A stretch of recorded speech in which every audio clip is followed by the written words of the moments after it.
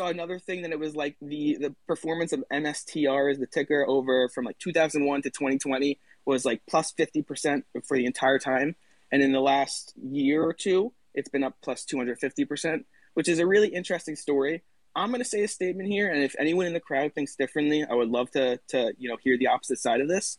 To me, if you like Bitcoin, I don't see why you would buy this company. I would rather you go out and buy Bitcoin or one of the miners. To me, that stat that I just shared about the performance tells me the underlying company behind MSTR is not something that I'd probably want to be owning. They wouldn't want to be owning, like, if I'd rather own Bitcoin or the underlying MSTR business, I'd rather own Bitcoin. And so when you buy MSTR, you're getting kind of dragged down by the actual real company segment of this. So I personally don't understand why someone would come in here and buy MSTR as a Bitcoin play, but power to you. If that's something that you do and you have a real thesis behind it, feel free to send me a DM. I would love to have my mind changed on that one, but we'll see. Another really interesting story that came out this morning, which was kind of funny to me, how big and how full circle we came. Hertz announced they authorized a $2 billion share repurchase program this morning. So many of you guys know Hertz. It's the rental car company. Many of you guys may have heard about them when they went bankrupt a year ago, and now they're buying 100,000 Teslas or whatever the amount of Teslas it was, and doing a share repurchase program. So boy, have the tables have turned with that one. I'm going to continue look. I think that's a decent coverage. Crypto, it was moving higher and lower over the weekend, very volatile. It's ending right around close to all-time highs. El Salvador bought some Bitcoin. They bought the dip on that. A lot of the news recently over this weekend is centered around the new Omicron, or I'm not going to say it again because I'm going to say it wrong, but the new COVID variant that's coming out. We're still so early days in that. We don't know anything really. We're really just starting to learn it now. So markets definitely panicked a lot on Friday. We're seeing some comeback on that. We're going to head into the open in a second, but there's a lot going on, but not a lot of news, it feels like. It kind of so it's an interesting story, interesting day, and I'm excited for the market to open. But I think that's a decent coverage of where we're at, Goff. Perfect. Thank you so much, Evan. And if anybody enjoys things like that, breaking news, information, Evan puts that out all day long, not just on Spaces. But welcome in to the space, everybody. This is the Good Morning FinTwitch Show. We've been doing this for months now, every Monday morning. We run usually for hours in the morning. We're going to be having live trading. We'll be charting a bunch. We have Ben up here. Also, Guy Adami is here in the crowd. I see him right now. Guy, I would love to have you come up if you want to add anything. As we go into market open. But right now, we're just looking at it. Obviously, the futures are looking pretty good. S&P 500 futures up over 1%. The Dow Jones futures up about 1%. Crude oil making a big comeback after that drop that we had on Friday, up about 6.8%. And you're going to see that reflected in some of the names that we'll talk about today, and Gush and some others. And the 10-year down about 1.6%. So things moving in that direction, just waiting for market open in about 2 minutes. A couple sectors that already look like they are having some high flying stocks. If you look at mRNA, I saw that was up pretty high. I'm going to assume that Pfizer, having a decent day. mRNA really was climbing it up there. Additionally, we already hit on Twitter with that news about Jack Dorsey spiking about 10.5% right now. It's coming down a little bit to earth, so we'll see what happens with that. Snapchat maybe getting a little bit of a friendly boost from it, up about 2%. SE continuing that run that it had on Friday where there's a lot of red, but SE continued its green, up 2%. NEO and Tesla both in the green. NEO up 3%, Tesla up 2%. So good starts there. And then the semiconductors all doing pretty nicely. AMD, I haven't looked at NVIDIA yet, but I do think it is up. MRVL up as well. DMTK, a little bit of a boost back, 4.5%. And then some of these SPACs or D-SPACs doing well as well. So we're going to be hitting on a bunch of those. We're going to be charting through them. Also, crypto had a pretty big weekend. If anybody hasn't checked that yet, Doge went up about 6% this morning. Bitcoin went up several percent over the weekend, as well as Ethereum. Ethereum, not at all-time highs, not yet, but coming back to it. So it's at about 43.30 right now, coming back towards that 4,800. Besides that, let's just see. So I think the biggest news stories are, listening in on, stuff about the Omicron variant and how that rattled the world in a week. Some countries did shut down travel. So I think that could be interesting. Danny, just making sure because somebody messaged me, is the sound quality good? Sounds great, man. Thank you. Good morning. How is everybody going? Living the dream. Excited. Here we go. Rolling into market open. Okay, so Evan is just having some in and out problems. So we will do our best to get that fixed. But I will continue for right now. Okay, so we're at market open, 9:30 a.m. And here we go. We got some movement. So, all right, 9:30 on the dot. Ben, I'm throwing it to you. What are you watching? Early on, I'm watching Matterport come out of this flag. They never make it easy. Like we had this nice little pattern. 28 was the prior high, and I'm looking and saying, man, if I can get in around 28, we're in good shape. And then today it gaps out of the flag. So just watching to see how it acts. But I love the pattern there and obviously the story. The other one is Tesla. I think you want to keep an eye on the big boy Tesla there, coming out of an inside day, reclaiming a couple of important anchored VWAPs from off of the earnings gap and off of the high. That inside day is coming out.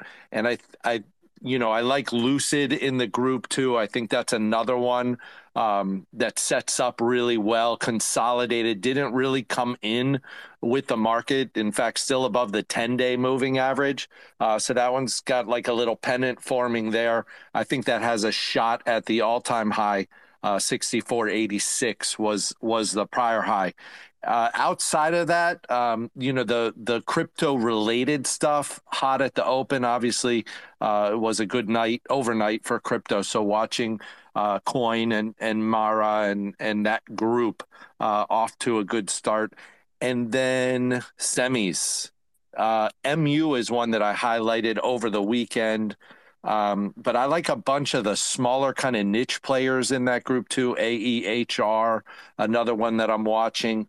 But MU, I have a pivot there, 85.75 with it trading 85.43. Above that pivot, you kind of got a cup base there, putting in a handle here.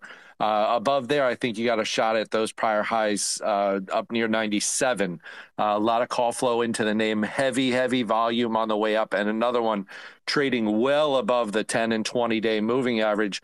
When the majority of stocks are trading around the 50, 65 or 200-day, these stocks that are trading well above the 10-day moving average, above the 20-day moving average, you want to pay attention to those because they're showing relative strength versus the rest of the market. So that's pretty much what I have on my radar into the open this morning.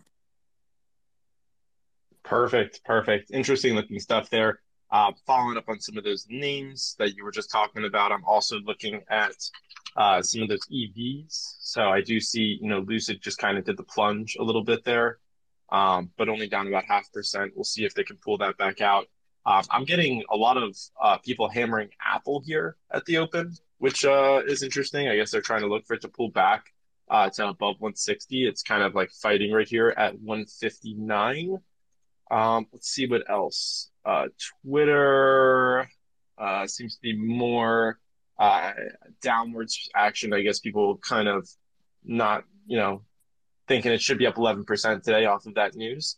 Let's see what else. PLTR, perhaps finding. So let me actually. I'm going to bring in Nick for just a second, and then I'll throw it back to you, Ben, because there's a couple of stocks I want to kind of go over. Like, have they found the bottom? I think that's a fun game to play. But Nick, we were chatting. You wanted to come up. Would love to hear your thoughts on what's going on this morning.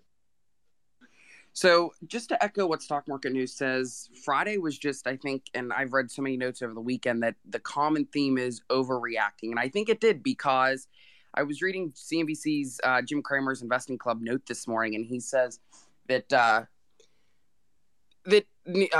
Norwegian Cruise Line is a good one to buy back. Look, we got record numbers over the weekend with airlines, people coming back.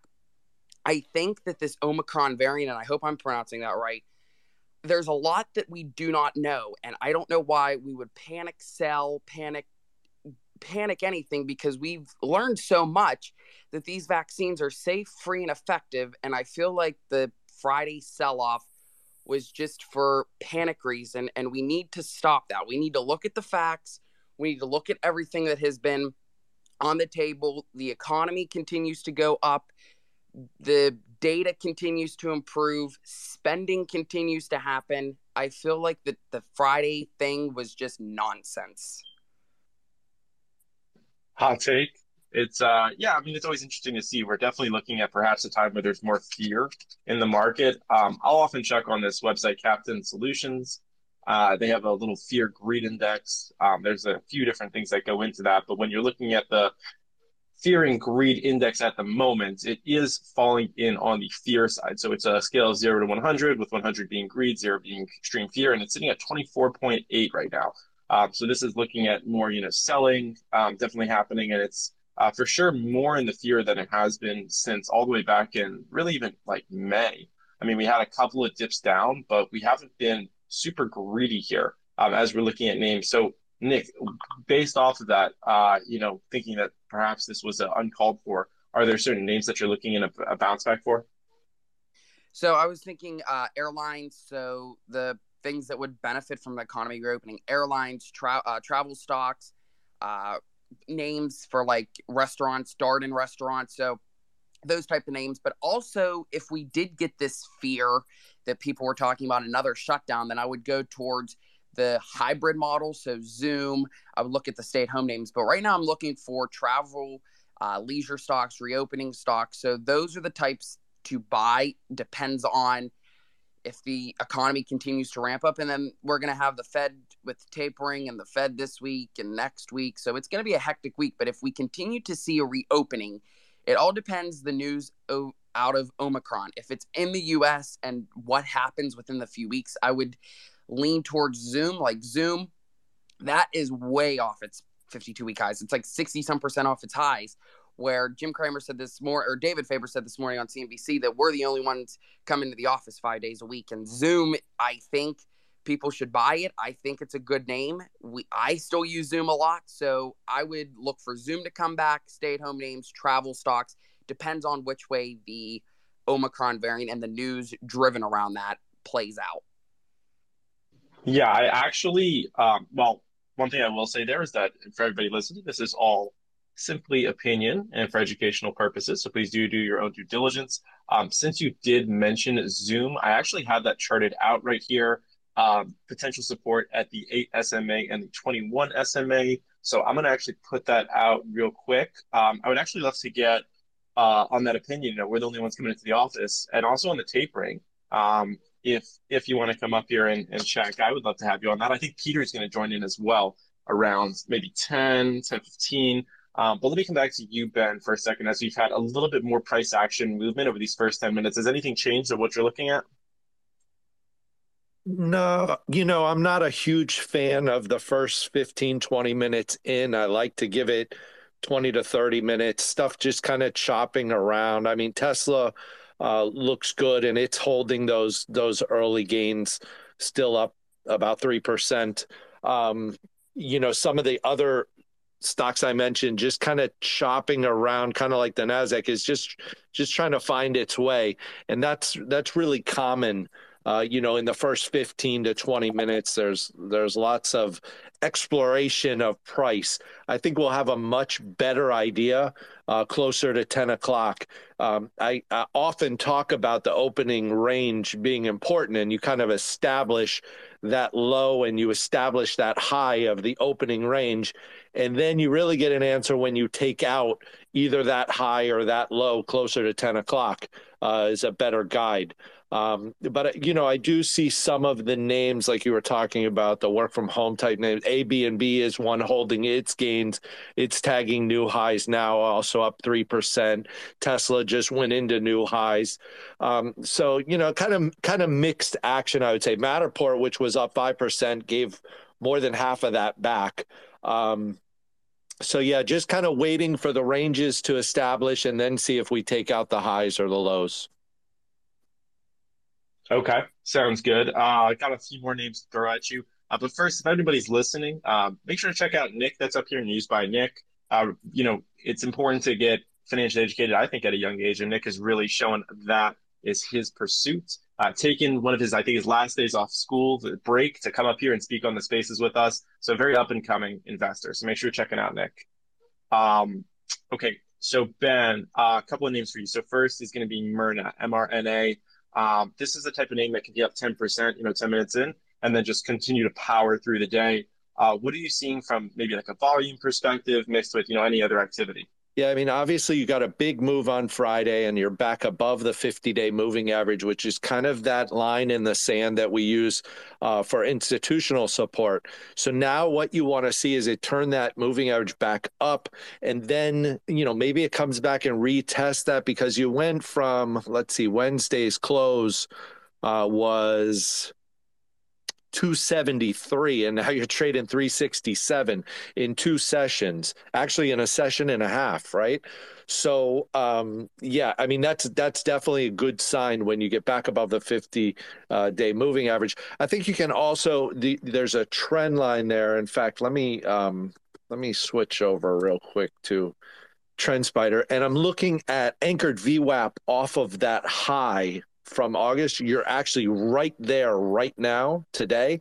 And then if you connect that trend line from those highs, then you have the September highs, connect those, you're also right there at that trend line. And when you're using that trend line, I'm connecting the closes there. So you're kind of right there as far as where I would look for short-term support. Now, whether that holds or not, tough to tell, because it's come a long way in a short period of time. But that's the next level below there. I think you're trading 363 right now. And then I think you've got some horizontal support a little bit lower around 356, 357.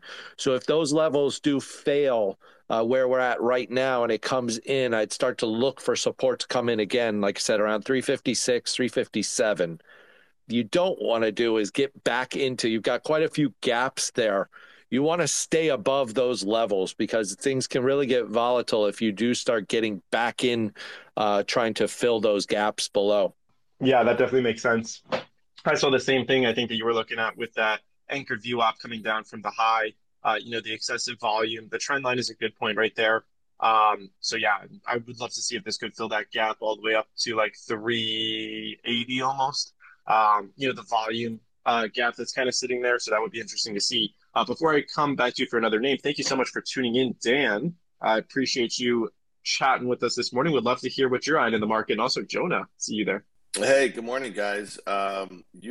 Big fan of your spaces.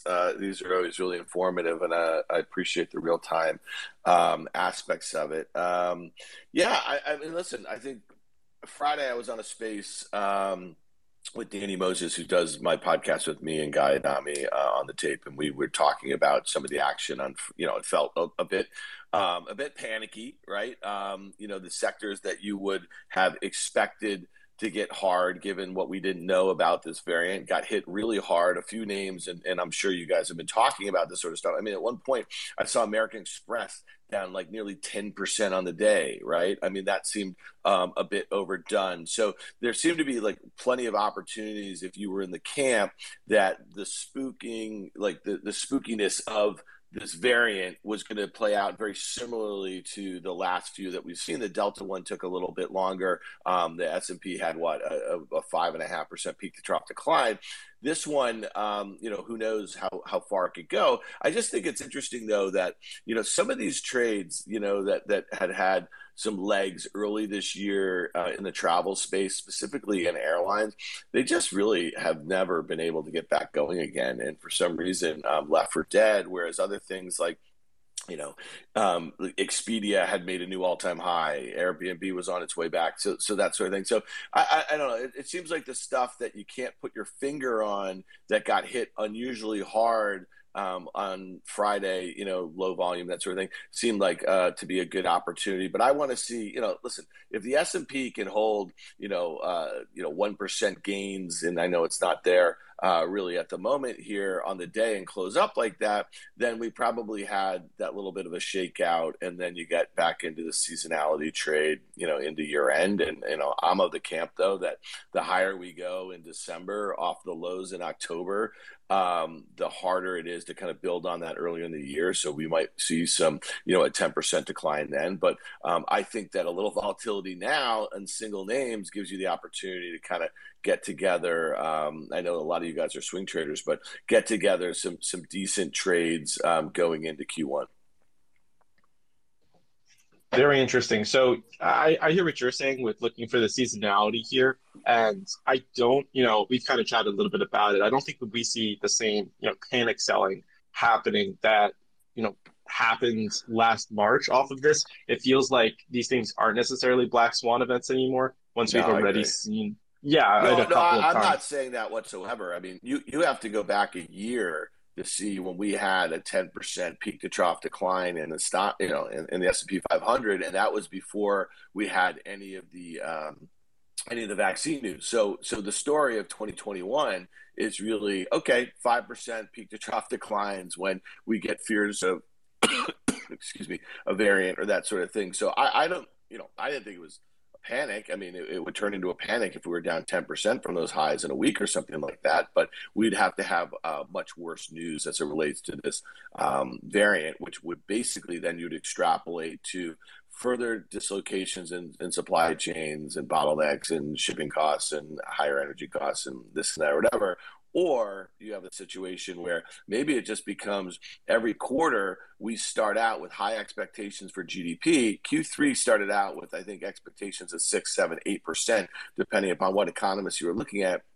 And we were down near 2%. Right now, expectations for Q4, now it's almost over, are also right up there, high single digits. Let's see what happens here. I think with all this consumer spending that we're seeing right now, the likelihood of that, kind of meaningfully dropping from this variant news in Q4 is not great. But again, you have asset prices that are very elevated at very high valuations, and you have very uncertain economic growth. And that's kind of my take for 2022, which actually makes it to be a great trading market, in my opinion, because you're going to have lots of dislocations. You're going to have lots of rotations. Rotation's been a big story of 2021. And so if you're swing trading, I think the opportunities to kind of go from one to the next, whether it be sector ETFs, whether it be individual names, has presented a really good opportunity.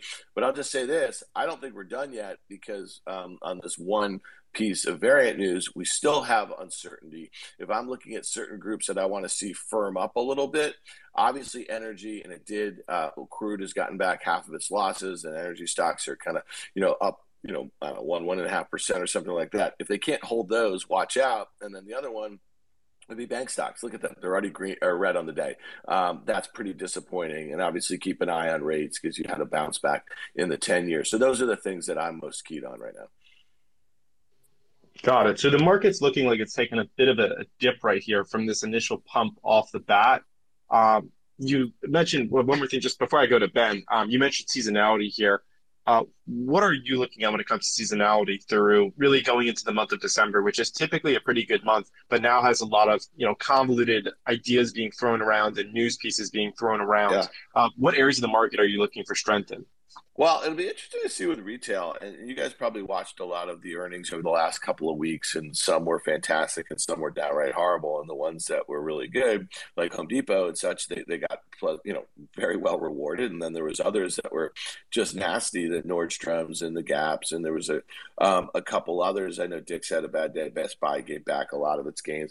I wonder that because these promotions, as far as retail is concerned, and because of the fears of supply chain concerns, I wonder if a lot of the retail activity was pulled forward in November, and December we see a real softening there. And, we have this jobs report coming out on Friday. Obviously, that's backward looking, but there are some concerns. So this is really talking about seasonality here. As far as the markets, there are some concerns. We got the debt ceiling.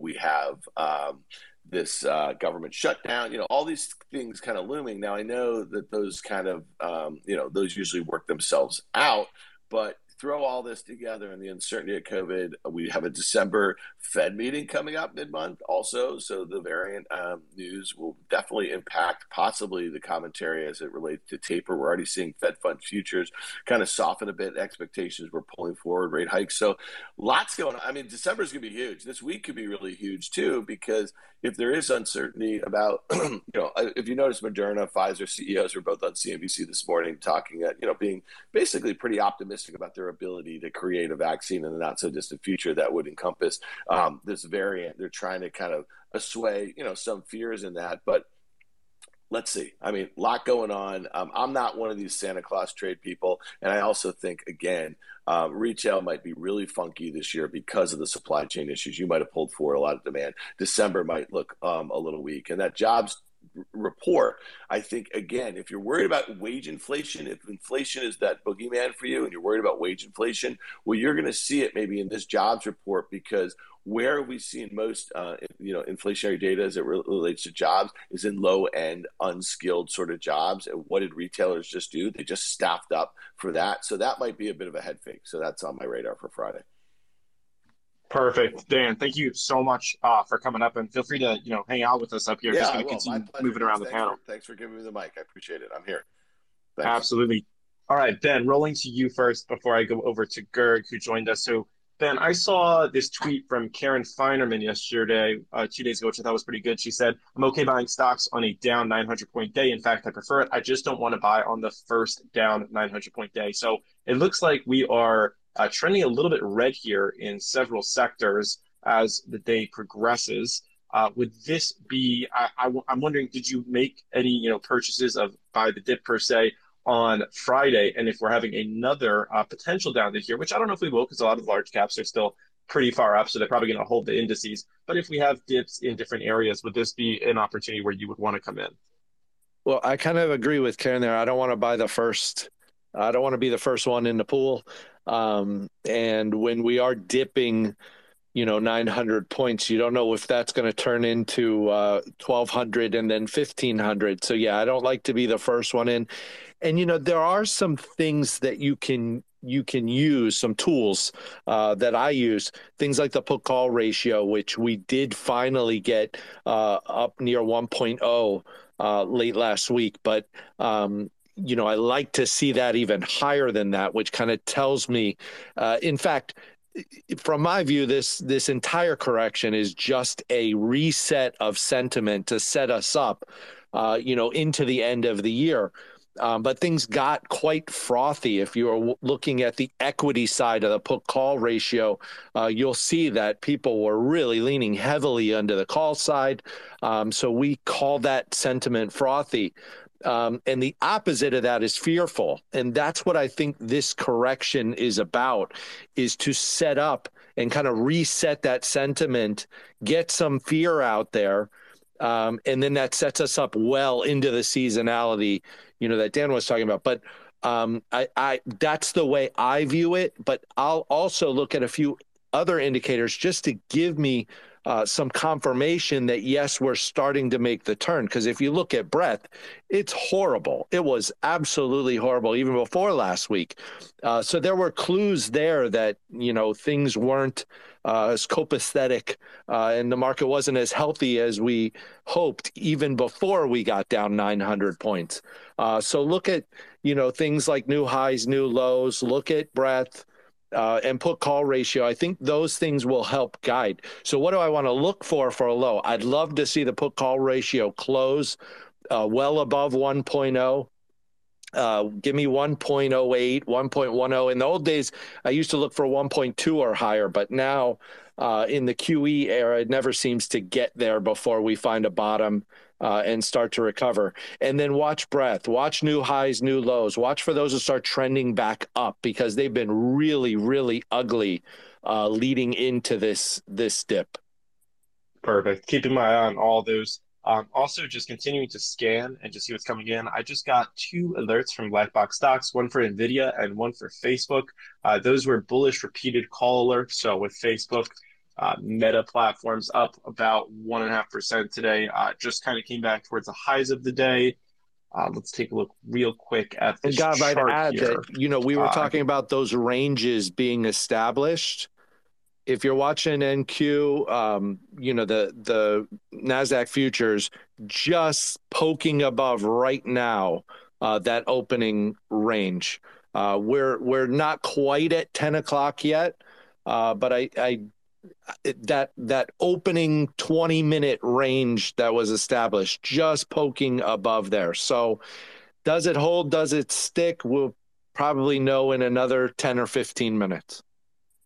I just want to jump in really quickly too, letting you guys know trading Twitter is halted right now for news pending. So expect that soon as well. Oh boy. All right, Kirk, get in here. What's going on, man? So guys, great morning. Do you guys play Gush? Almost up 8%. If you bought in, I would sell as natural gas is still down a lot, almost 9%. I would sell that. But everyone who bought at their price, short-term people are selling right now. So that's why I love to wait till 10 a.m. So you see the flush till then. I think we bounce back on the upside at 10 a.m. again. So I wouldn't be adding anything before that. I think if natural gas flattens down or bounces back, I would buy back Gush. PayPal had some bad news. I think Boeing is red again. But right now, I'm planning to go long XPXL and treatable key because I believe we make a new all-time high before the end of the year. And for me, I would love to exit before 15th of December.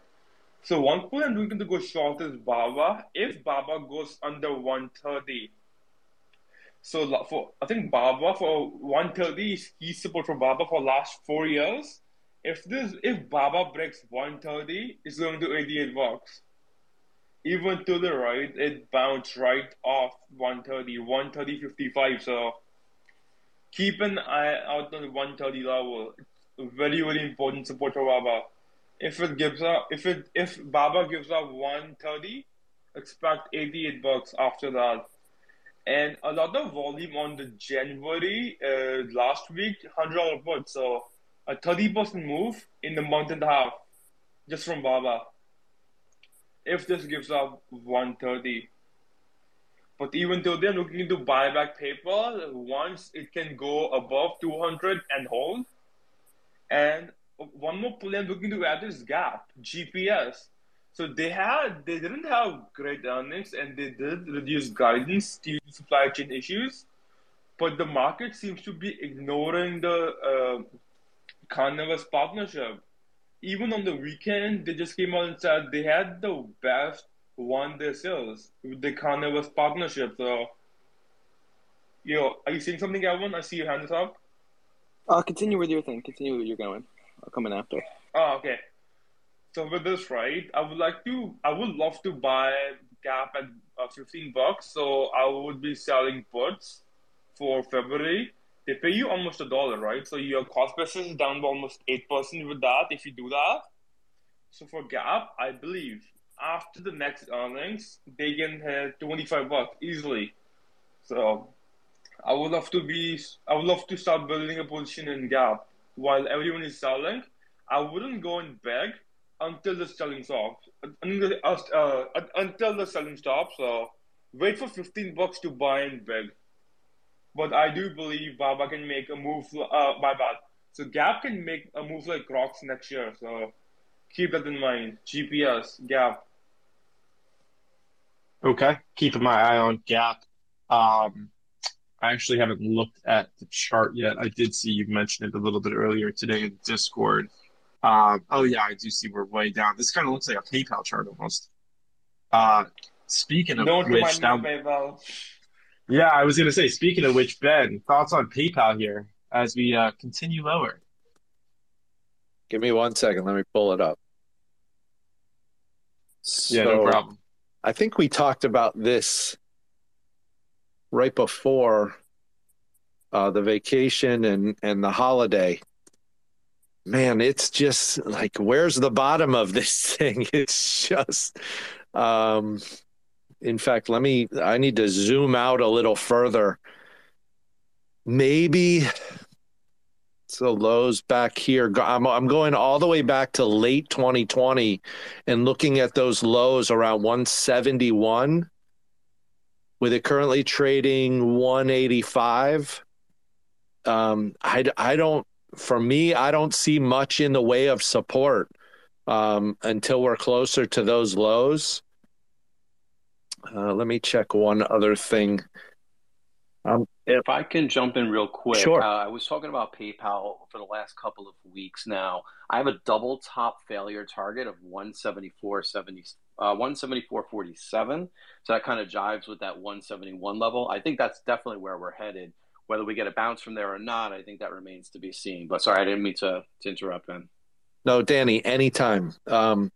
I'm on a weekly chart and I'm grabbing anchored VWAPs and trying to find it's below, like if you take the January low, it's below that anchored VWAP. I mean, I kind of, like Danny was saying, if you take that double top target, low 170 seems like an area that makes sense to me. Below that, I'm all the way down to about 122, maybe here 123. So yeah, I don't have anything really to rely on in this area. To me, it's like in no man's land right here.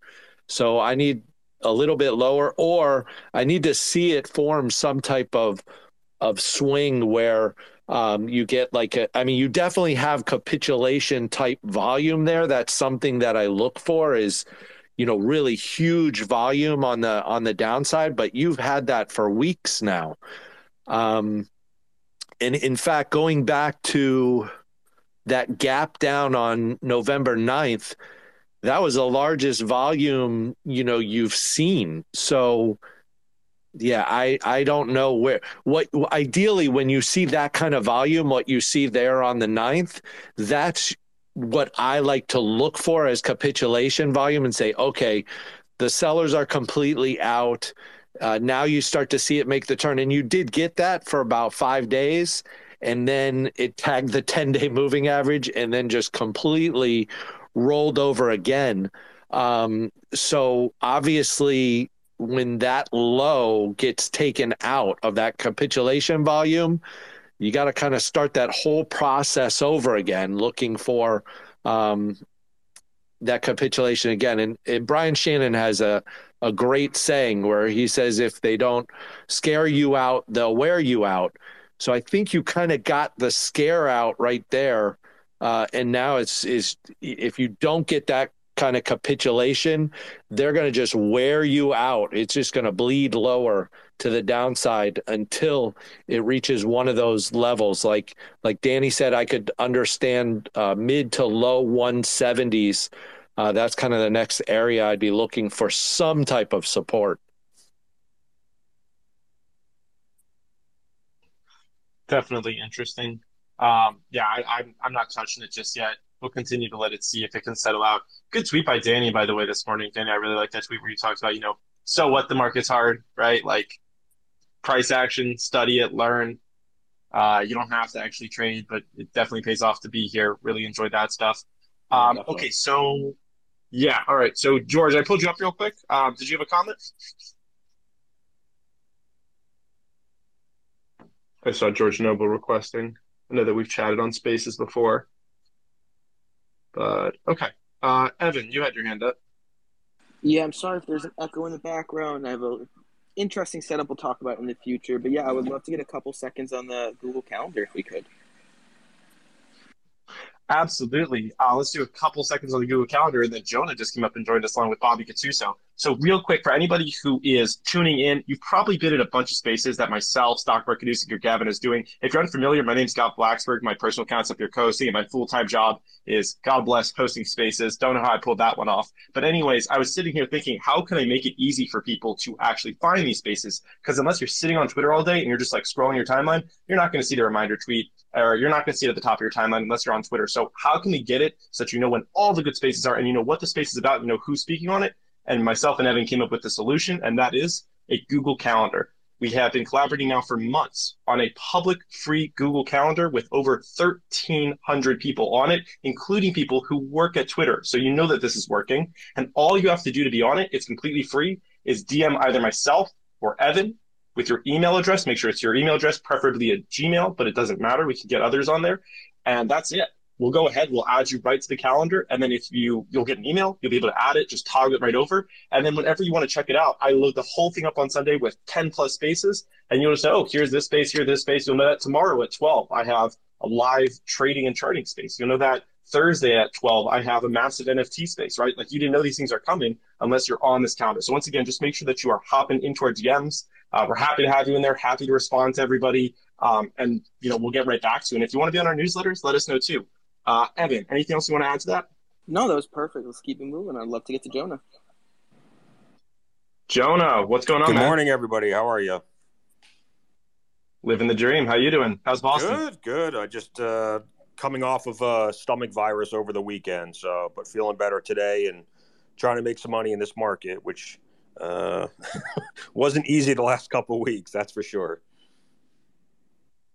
So what are you looking at today? So I actually haven't bought anything in my portfolio for the last week, which is probably the first time all year, probably in 2 years that I can say that. I'm just waiting for growth stocks to find a bottom. Obviously we've been going through a period the last couple of weeks of some multiple contraction. Even companies that were reporting great Q3 earnings were getting slaughtered. I mean, if there was any negative thread to pull out of Q3 reports, I mean, these companies were getting bludgeoned. And then obviously the 10-year ripping from, 150 to 170 didn't help either. So I've just been kind of sitting on my hands, doing nothing. I sold a couple stocks last week to take some tax losses for the year to offset some gains. But other than that, I'm just doing nothing, just letting my portfolio just work for me. So we were in a space that Stock Talk Weekly does last night where it's like pick of the week. And, there's a lot of bullish sentiment right now that stuff like Upstart and CLH could potentially find, some bottoms here. Upstart up about 2% today, CLH, I think it's up as well. Yeah, just about flat today. So looking for bottoms. I know that you're charting these consistently. You're speaking with the CEOs and stuff. I know we don't want to go fully down the rabbit hole here because you could talk about these for forever, but maybe just like 30 seconds to a minute on each. Yeah, I mean, so Upstart and Celsius are still my two largest positions. I've owned Celsius for over a year now, since the stock was in the low teens, and I've obviously added to it 100 times. Upstart, I bought right after the IPO in the 30s. So, even though the stock has pulled back 50% from the all-time highs, it's still a winning position for me. And, I haven't added to it in the last couple of weeks or the last week. But I did a lot of trimming on Upstart when it rallied from 200 to 400, and I've bought back all of those shares since. So, I was bullish going into Q3 earnings. So shame on me for being risk on into Q3. That did not work out so well for me. But, when I look at the fundamentals, when I look at Upstart growing 250% year over year and what I think they can do in 2022, because now they've given us some visibility into their product pipeline. So, coming into this year, they were just doing personal loans. And then halfway through the year, they acquired a company called Prodigy to get into auto loans. That's now going very well. And they just gave us 3 new products that they're working on, from microloans to small business loans. And then eventually they said that by the end of next year, they should be in home loans. So, this was just a one product company for the last 12 months basically, and now they're 2 products and working on 3 more products. So even though Upstart's pulled back 50% from the highs, I still remain as bullish, if not more bullish, than I was just a couple months ago. The stock's now trading at 18 times this year's sales with 250% revenue growth, and then I think they'll double those sales again next year. So say they come in this year at like 825, somewhere between 820 and 830 is probably where they'll be. I think they're up at least 100% again next year with the help of auto loans. So, maybe they're trading at 9 or 10 times next year's sales with 100% revenue growth and 85% gross margins. That's really compelling. And then Celsius grew Q3 158% year over year, 214% year over year in the US, but the stock got pounded because gross margins came down because of supply chain issues and higher aluminum can costs. And the company said that they invested a lot of money in Q3 to help alleviate those problems going forward. So we should start to see gross margins tick back up.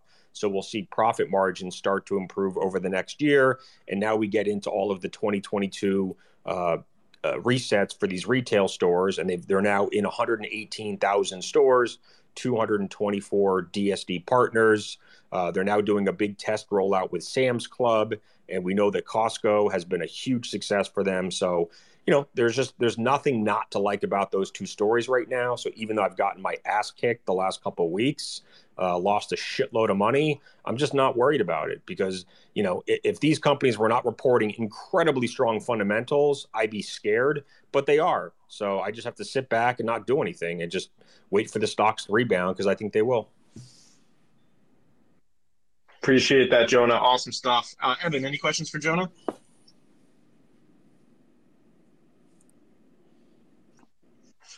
All right. Sorry. Wait, I was having trouble. You're there. good. What'd you say? Did you have any questions for Jonah?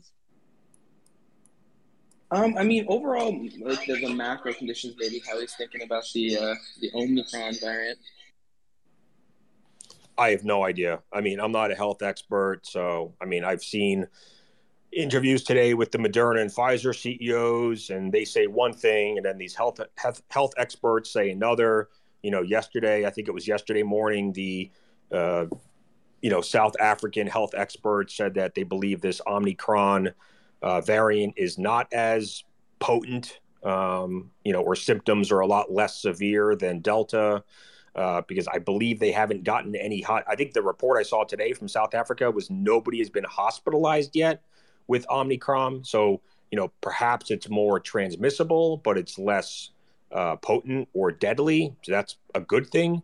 It's just a matter of time, I believe, until this new variant shows up in the US. And, I don't know how the markets will react to that. If going into that event, we believe that, Omicron is less severe, then maybe when it pops up in the US, the markets won't react so poorly. But who knows? This market likes to overreact to everything. So that's one reason I'm just not doing anything in my portfolio. I'm not putting any cash to work because Omicron is still is a concern. And I'd say most of my portfolio is growth, and most of them were up on Friday. I don't know. this No, that's not fair. too many people are coming on Twitter and CNBC and giving their pronostications about Omicron. I just have no freaking idea, so I'm not even going to try to guess. Let me throw one more question at you. So I checked into your account. Your account was created in 2008. So you've obviously been on here for probably more than, or at least from a long time, more than anyone else in this call. I would love to hear your thoughts on Jack Dorsey stepping down as Twitter CEO. I should have had some call options because I figured one day whenever he stepped down, the stock would surge. It doesn't look like it's holding on to the gains it had pre-market. Twitter was up 10% pre-market. I don't know what it's doing right now. 3%. It's halted too. Oh, really? Yeah, on news, right? Is it down right now? Is it down on the day? No, I'm seeing up 3%. It's still up. Oh, it's up 3%. Okay. But, Yeah, I've never thought that anyone should be the CEO of two publicly traded companies. There's just no way that you can be an effective CEO if you're only spending half of your time running the company. And I get there's a board, and I guess there's a whole C-suite and thousands of employees that are working every day, but still the CEO or any CEO should be 100% focused on the company that they're running. So I think it's good for Twitter that Jack leaves and Jack can go focus on Square full time. I have no idea who they're planning to bring in. I believe Ned Siegel will probably be at the top of the list. I think he's the CFO. I've heard his name thrown around today. Or they maybe bring in an outsider, someone that works in media and knows how to monetize a large audience, maybe someone that had experience at Snapchat or Facebook or TikTok. So it'll be interesting. I think Twitter's made a lot of mistakes over the last few years. They purchased Vine and then they shut that down. I think they've crushed it with Spaces, although of course they had to copy Clubhouse. They couldn't come up with Spaces on their own. So, but Facebook has done very well with Reels, which was essentially just a copy of TikTok. So, these large platforms are very good at copying each other and not very good at being innovative anymore. But I think Twitter will do better under a new CEO. I have no idea how the stock performs, but if I owned the stock, I probably would have sold it pre-market. I don't know. Who knows? We'll see who the new CEO is, and then I'll probably have some better commentary. Legend has it that Gavin is second in line after Ned Siegel. Who is? Nah, just messing. Gavin. No comments. I can neither sub to deny that. Yeah, that's what I thought. Awesome. Jonah, I'm going to pull in Danny into this. Anything else you want Nope, to I'm add? good. I'll talk to you guys later. Awesome. Appreciate you. Have fun. All right, Danny, thank you for being patient. Appreciate you. Would love to get you in here with what have you been buying, selling, eyeing today? Yeah. So thanks for having me, Gav. Big shout out to all the speakers up here and everybody in the audience. Happy Monday. I might be one of the few people, maybe present company excluded, that likes Monday morning. I'm excited for Monday morning. I got a text message from one of my buddies. He's a teacher. He's like, "Oh, I hate Monday mornings," and I'm like, "Man, I love Monday mornings. Like, I can't wait to get back to the market." So, yeah, this morning, pretty quiet morning. I don't like to trade big gap ups, so what I did take Tesla this morning on a quick trade over its 30-minute wedge breakout, and I sold into 130, which was my target. So we're hovering right around there. I think Tesla looks pretty interesting. If we hold, let's say we hold around 120, that's 1128 to 1130 for today. I think 1200 is pretty good for this week. To go back to Ben's talk about PayPal, I did post a chart up top. So I did have a uh, double top target that we're coming into. However, look at that long-term trend line. Uh, that if we lose that double top target, I think we come down at some point over the next month or two and tag that line. And I think that would be a good area for me personally. And of course, this is not financial advice, but for me personally, that's where I would be looking to get into PayPal. I wouldn't mind taking a stab there with a well placed stop loss. I think Matterport, I've been talking about Matterport for months now. Glad that Ben brought that up. It looks fantastic. It's been a little choppy in this 25 to 30 range. So I don't mind it to hang out in this area for a little while, build a nice base, and then use that to launch off, in the coming weeks and months. Talked about XPEV last night. That opened up about 4% this morning. That was my pick on Stock Talk's Sunday evening talk. So I really like XPEV from the Chinese EV perspective over Li Auto and Neo from a valuation standpoint, but mostly from a technical standpoint. I think it's got a fantastic technical setup. I think they're starting to look at distribution outside of China. They want to grow the business, so I really like what I'm seeing in XPEV. I'm long XPEV.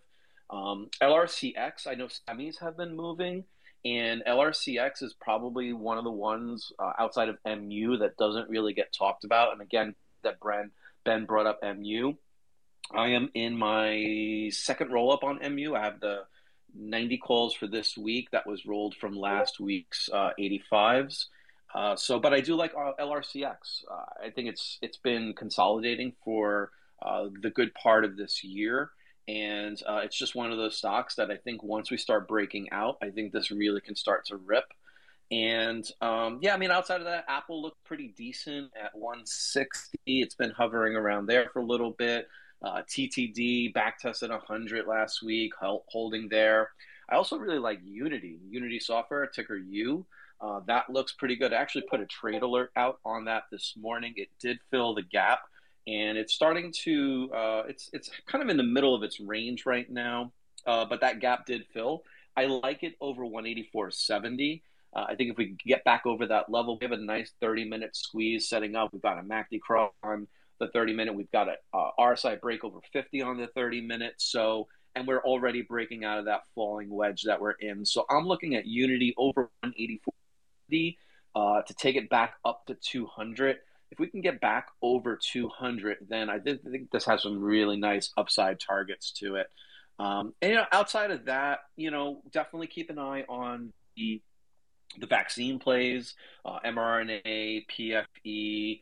I just think with this exogenous, new variant, who knows what it's going to be. But what it is and what we have now is just, a way for Wall Street to put out some turmoil, to get some volatility ticked up, and scalp some money away from the retail traders. So you just got to watch what you're in. We do have some earnings coming up this week. Nothing that really is piquing my interest. Maybe Jinko Solar. But outside of that, I mean, that's kind of what I'm looking at. Love it, Danny. Quick couple of follow-ups on that. So MU, which you mentioned there, as well as XPEV. Can you talk about what dates and strikes interest you?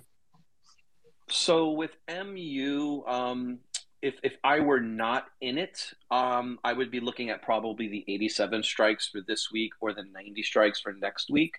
It's got a bunch of gaps here on the 30-minute. I'm looking at an island reversal. So basically, an island reversal, it can reverse from the bottom up and from the top down. But what we're looking at on Micron is an island reversal from the bottom up. And so basically, what that means is you have a gap down, you have a little bit of consolidation, and you have a gap up. And so that's exactly what we're seeing now. And we have a piercing 30-minute candle right here. I would say on MU over 85.50. I think you could take the 87 calls for this week with a well-placed stop loss. It's got a nice MACD crossover coming in on that 30-minute. No squeezes to note, but we are looking to push through RSI breakout on the trend line. So I do like MU. What was you asked about XPEV? Yes. On XPEV, I am playing this mostly shares. But if you were to look at contracts, I would go further out. I would probably go out maybe 4 weeks, maybe even a little further, maybe like the December 17s. And I think the 55 calls can work if we close over 52.79. If we close over 52.79, that's our 1618 extension. I would be looking at the 200% extension at 54.41. So the 55 calls would be what I would look at. And so just so everybody knows the way I like to play options, I tend to, for the ones that I feel like have momentum, I may play the weeklies or I may play 1 week out. And for the ones that I feel that they don't necessarily have that explosive move, they're more of a slow ticker, slow mover, I tend to go out at least a month.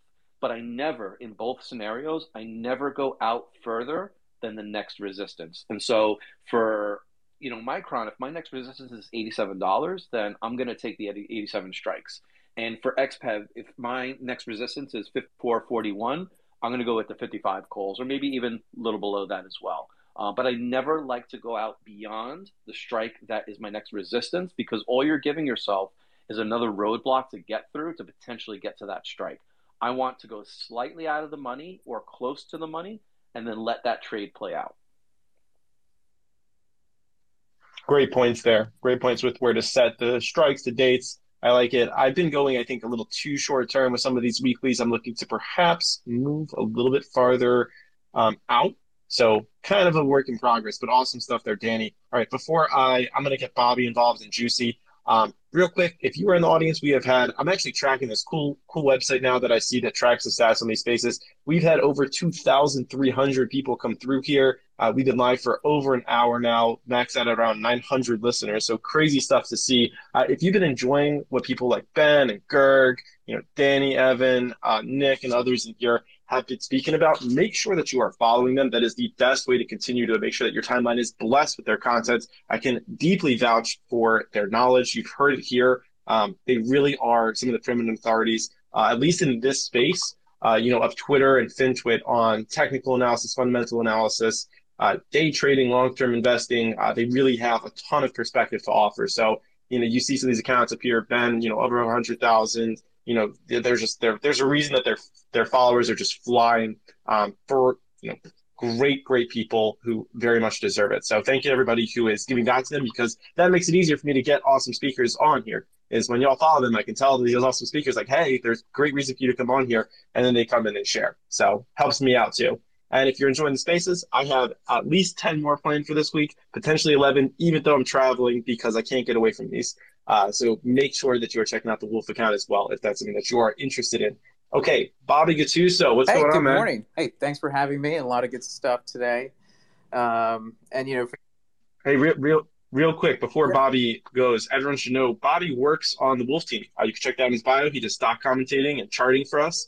Helps out with running some of our socials and stuff. So if you like the Wolf team, check out what Bobby's doing. All right, Bobby, all you. Hey, thanks for that intro. And I appreciate it. I put out some good charts. Hopefully, they work out throughout the week. when I'm looking at today, obviously I'm looking at the VIX. Obviously it was elevated on Friday, and it's doing pretty well today, about 15% down. From the other speakers, I completely agree. I'm looking at MU, I'm looking at Tesla, these ascending triangles. Tesla just came off of an inside candle day from Friday, and you saw, 2.5% jump up. And obviously I'm looking at Pfizer, Moderna. And then I'm kind of looking at my old Rolodex of the stay-at-home plays because, that may be reality to some degree, probably not the full, reality of what we remember. But I'm anticipating a bounce with some of those tickers that have been selling off hard over the last, 3 or 4 weeks, like Zoom, Peloton. I'm waiting for those simple moving crossovers to happen first and not just buying on a downtrend, but buying into strength going forward. When you mentioned Zoom there, I was looking at the Zoom chart, so I'm actually watching right now, and I saw some action coming in on Zoom. So maybe some people are trying to think that perhaps there's volume. There's actually a lot of call action that just swept in on Zoom. This is actually whoa, big players sweeping in on Zoom. January 21st of the 22s. Wow, 600K in one of these, and then like a whole bunch more. Yeah, like Wolf, the Jack yeah. news just got confirmed right now of him leaving. It just what? Just got confirmed he's leaving. Wow, look at Twitter's that. been halted for a while. For news, right? So yeah, it just came out. So we should have seen this coming when he tweeted out "I love Twitter" last night. Oh, That is, yeah, it was the sad, heartfelt goodbye that we all deserved. It's okay though. He'll still be around. He'll still be liking Greg's posts. So things will be happening. But Bobby, what were you saying on Zoom? Well, it makes a lot of sense. Going forward. These behaviorals aren't going away, and they're only going to get more prevalent, in the years to come. And Zoom, sold off hard, and now with the variable of a new COVID variant, I think that's going to be a strong stock to look at for the next 3-4 months, going to the the middle part of the winter. Yeah, I'm thinking here. So Evan, let me pop this by you. Going long on Zoom as play of the week. What do you think? I mean, I'd have to look into it a little bit deeper. I mean, it kind of goes against what my trade of the week was in Stock Talk Weekly Space. It was kind of playing along on the theme that's been happening with DocuSign earnings. So I'm down to kind of hedge the bet a little bit. Have we looked into the options at all? I'm looking at them right now. Gerg, you're our resident play of the week expert. What do we think? what's the play this week? So what do you think about going long Zoom? No, I wouldn't go along any of these COVID players. Of these stay-at-home players just now, I think. They sell off now. I'm not Interesting. bullish on the room. I think it's still a bit expensive. But Paladon seems interesting here, not gonna lie, at $30. No, at 35. At $35, you are paying 10 times for the revenue business, and you get the accessory and the bike business are almost free. So if Peloton goes to 35, I would have to buy it for long term because I'm willing to pay 12x for the revenue business because when people spend 2 or 3,000 on a bike, they don't mind $30 a month, right? They're gonna keep on using that. So Yeah. Okay. I mean, I see that. Yeah, I didn't realize Peloton was all the way down to 43. That's pretty crazy. Um, okay. Bobby, what else is on your radar before I'm going to pop it over to Juicy? Obviously, Pfizer, Snowflake as well. On the 65-minute chart, the 8 SMA just crossed above the 21, and now the 21's acting as a nice little area of support. And if you're looking at like a volume profile shelf, there's a big gap all the way up to. I'm just looking at the chart I did.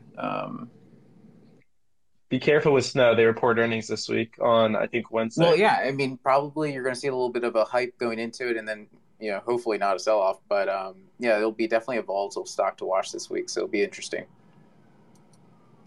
Can I throw another the Snow 1-year chart out there into the world?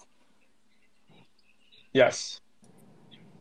All right, let's. Sorry, there's a little delay there. I'm going to say long Twitter. Obviously, we can't do it right now because it's halted, but hey, I think it could be an interesting trade. E Square, right? I think a lot of people didn't like he was spending time between both these companies. It's bullish for Square too, I I think. actually do agree with that. Oh, I actually like Yeah. that. Let's look. That's an interesting idea. You know who's a huge Square bull? Juicy. What's going on, Juicy? What's going on, man? I am bullish on Square. I'm not in it.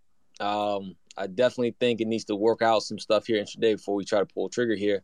I was looking for the inside day break to take it up, but we had that gap up. When it gaps above your inside days, you pretty much take it off watch and wait for either an orb or some type of pattern, something. And it's just been selling off since then. So, we'll see. But for me, I'll be honest with you, I'm slightly green, slightly red, kind of. So I had a nice trade on this inside day on Tesla. Pretty much, I tried to hit the NVIDIA trigger that pulled back in my face. It's part of the game. Then I had Lucid pull back on me. So that pretty much negated the Tesla gain, and I'm short Riot right now. And, this is unrealized gain. So technically, if I cashed out a Riot short right here, I'd be very green on the day. But I can't really count that until it just hit a new low too, until I cash that out. But looking at the overall indices right now, it's a little choppy. If you take SPY, put that thing on a 5-minute chart. It's literally sideways. It has not moved. It's like legitly just sideways. Look at SPY on a 5-minute chart right now. We're starting to break down in ES, but that's just the start. So all in all, for me, kind of choppy price action. This Riot trade kind of brought me red to green. About the quarter cut here. I was trying to see if we can break 34, but we're kind of dying off here. But that's it for me. Yeah, I'm always looking in this market to play both sides. I haven't really come in on too much, but so much of this that started off popping has gone red. Also Robinhood all the way down to under $26 per share, down 32% since the IPO, as well as from the highs, they're down 60%. So that just continues to fall off. Not sure exactly what that's related to today, why they're having such a huge sell-off. Etsy has been super, super powerful over the last 3 months. I still really like the name. They're down 3.8% today. After, like I said, it's 33% across 3 months. I really like that name. That's something that I'm going to continue to keep an eye on. It's proven its strength even in some of this uncertainty. CLH has moved downward since we had Jonah on. It's down about 1.5%. Palantir, Gerg, I'll throw this over to you. Palantir's almost back to $20. Yeah, Where do you think the bottom want, is? I think $20. That's where I would love to buy that. If you guys want to buy Palantir at $20 and don't want to wait, and you want to get paid to wait, go short the December puts. The 20 puts, right? The 20 puts for, I think, the third week, they offer you 51 cents. So in theory, you have to buy Palantir at $20 by then, but you get paid 50 cents right away. So your cost basis technically is 19.50. So that's what I would be doing right now if you want to be long Palantir at $20. But the problem with that is my average is $20 right now, and I don't want to ruin it buying above that. So I would only add at $20. But Palantir has been free money. You could have bought this at $20 for last 4 times this year and sold at 27 4 times this year. Like the chart seems to repeat the same pattern again and again.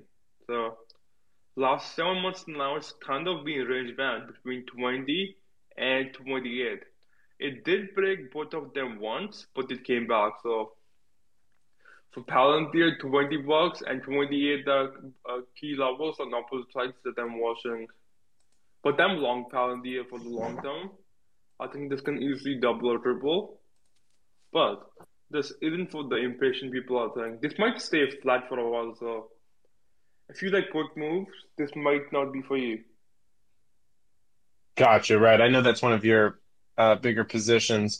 Okay, Ben, would love to get you back and involved. We're over an hour into market time. The large caps are doing pretty good, which is kind of something that I think we saw a lot through last week, where this was where the money was flowing, right? When you look at it, you have Tesla up 4.3% today. You have Apple up 1.5%. You've got some of these. I'm hoping that this is decently updated. I know Finviz doesn't go that far, but Amazon, Google both look like they're green.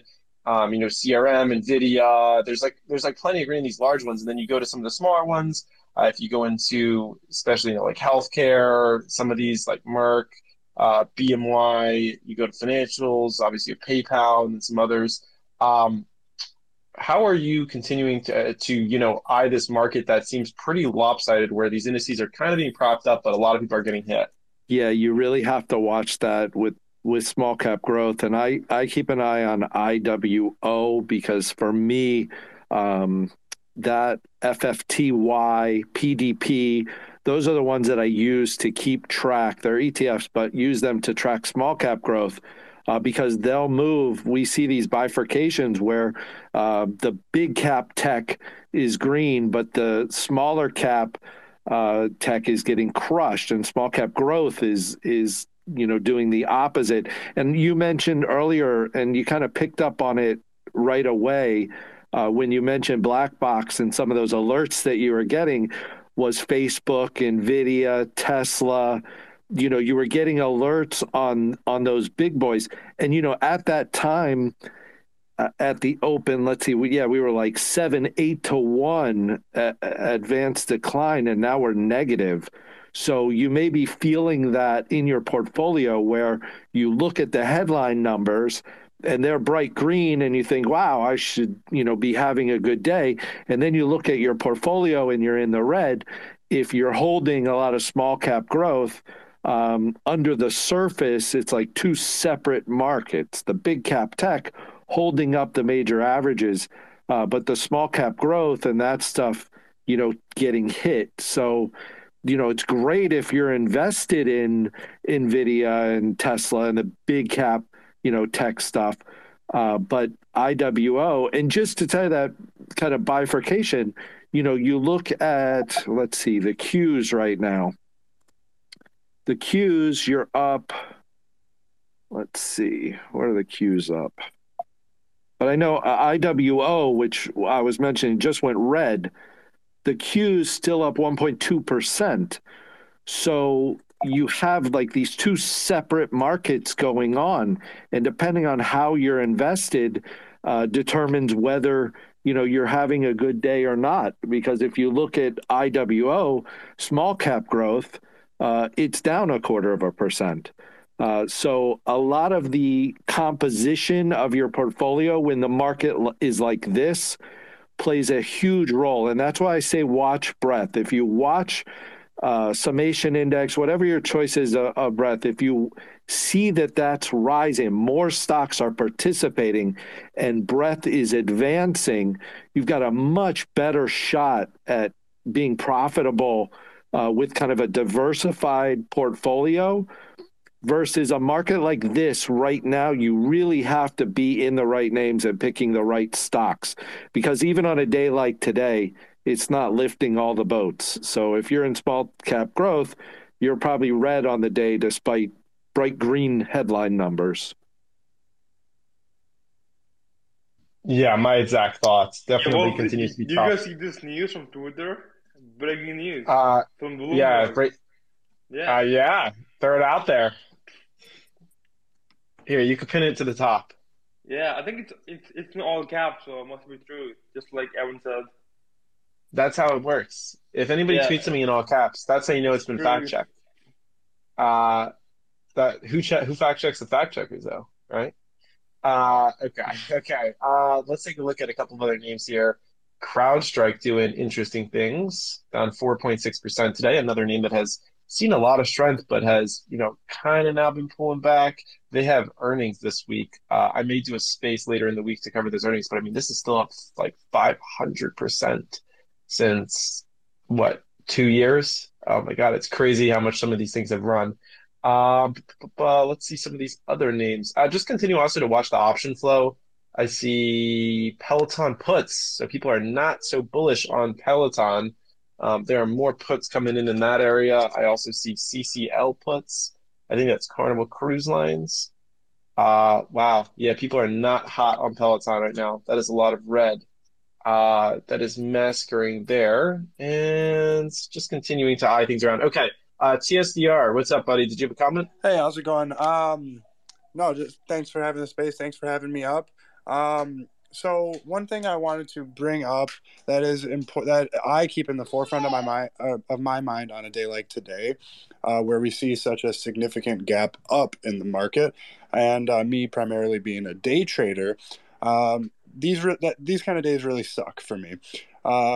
Especially to the long side, because the range is so, I don't want to say capped, but it's so minimal to the long side when you get a 1.5% gap up in the Qs and in the S&P. So I was leaning very biased to the short side today, but really anticipating significant range trading today, where there's, breakouts are going to, fail, and, shorts to the downside are likely, going to end up being bought back up and getting put back into range. So when the Qs gap up over 1%, over 0.7%, it really sucks, because it sucks a lot of the range out of the market to the long side, and yeah. So that's what I have for today. So I was leaning mostly short today, and I still think there's. And everyone brought up, the market breadth weakness. I mean, the Qs are really being held up by the big big dogs. Well, I'm going to look at QQEW equal weight only at 0.38%, so about 1/4. RSP equal weight S&P only up 0.18%, where the SPY is up 0.62%.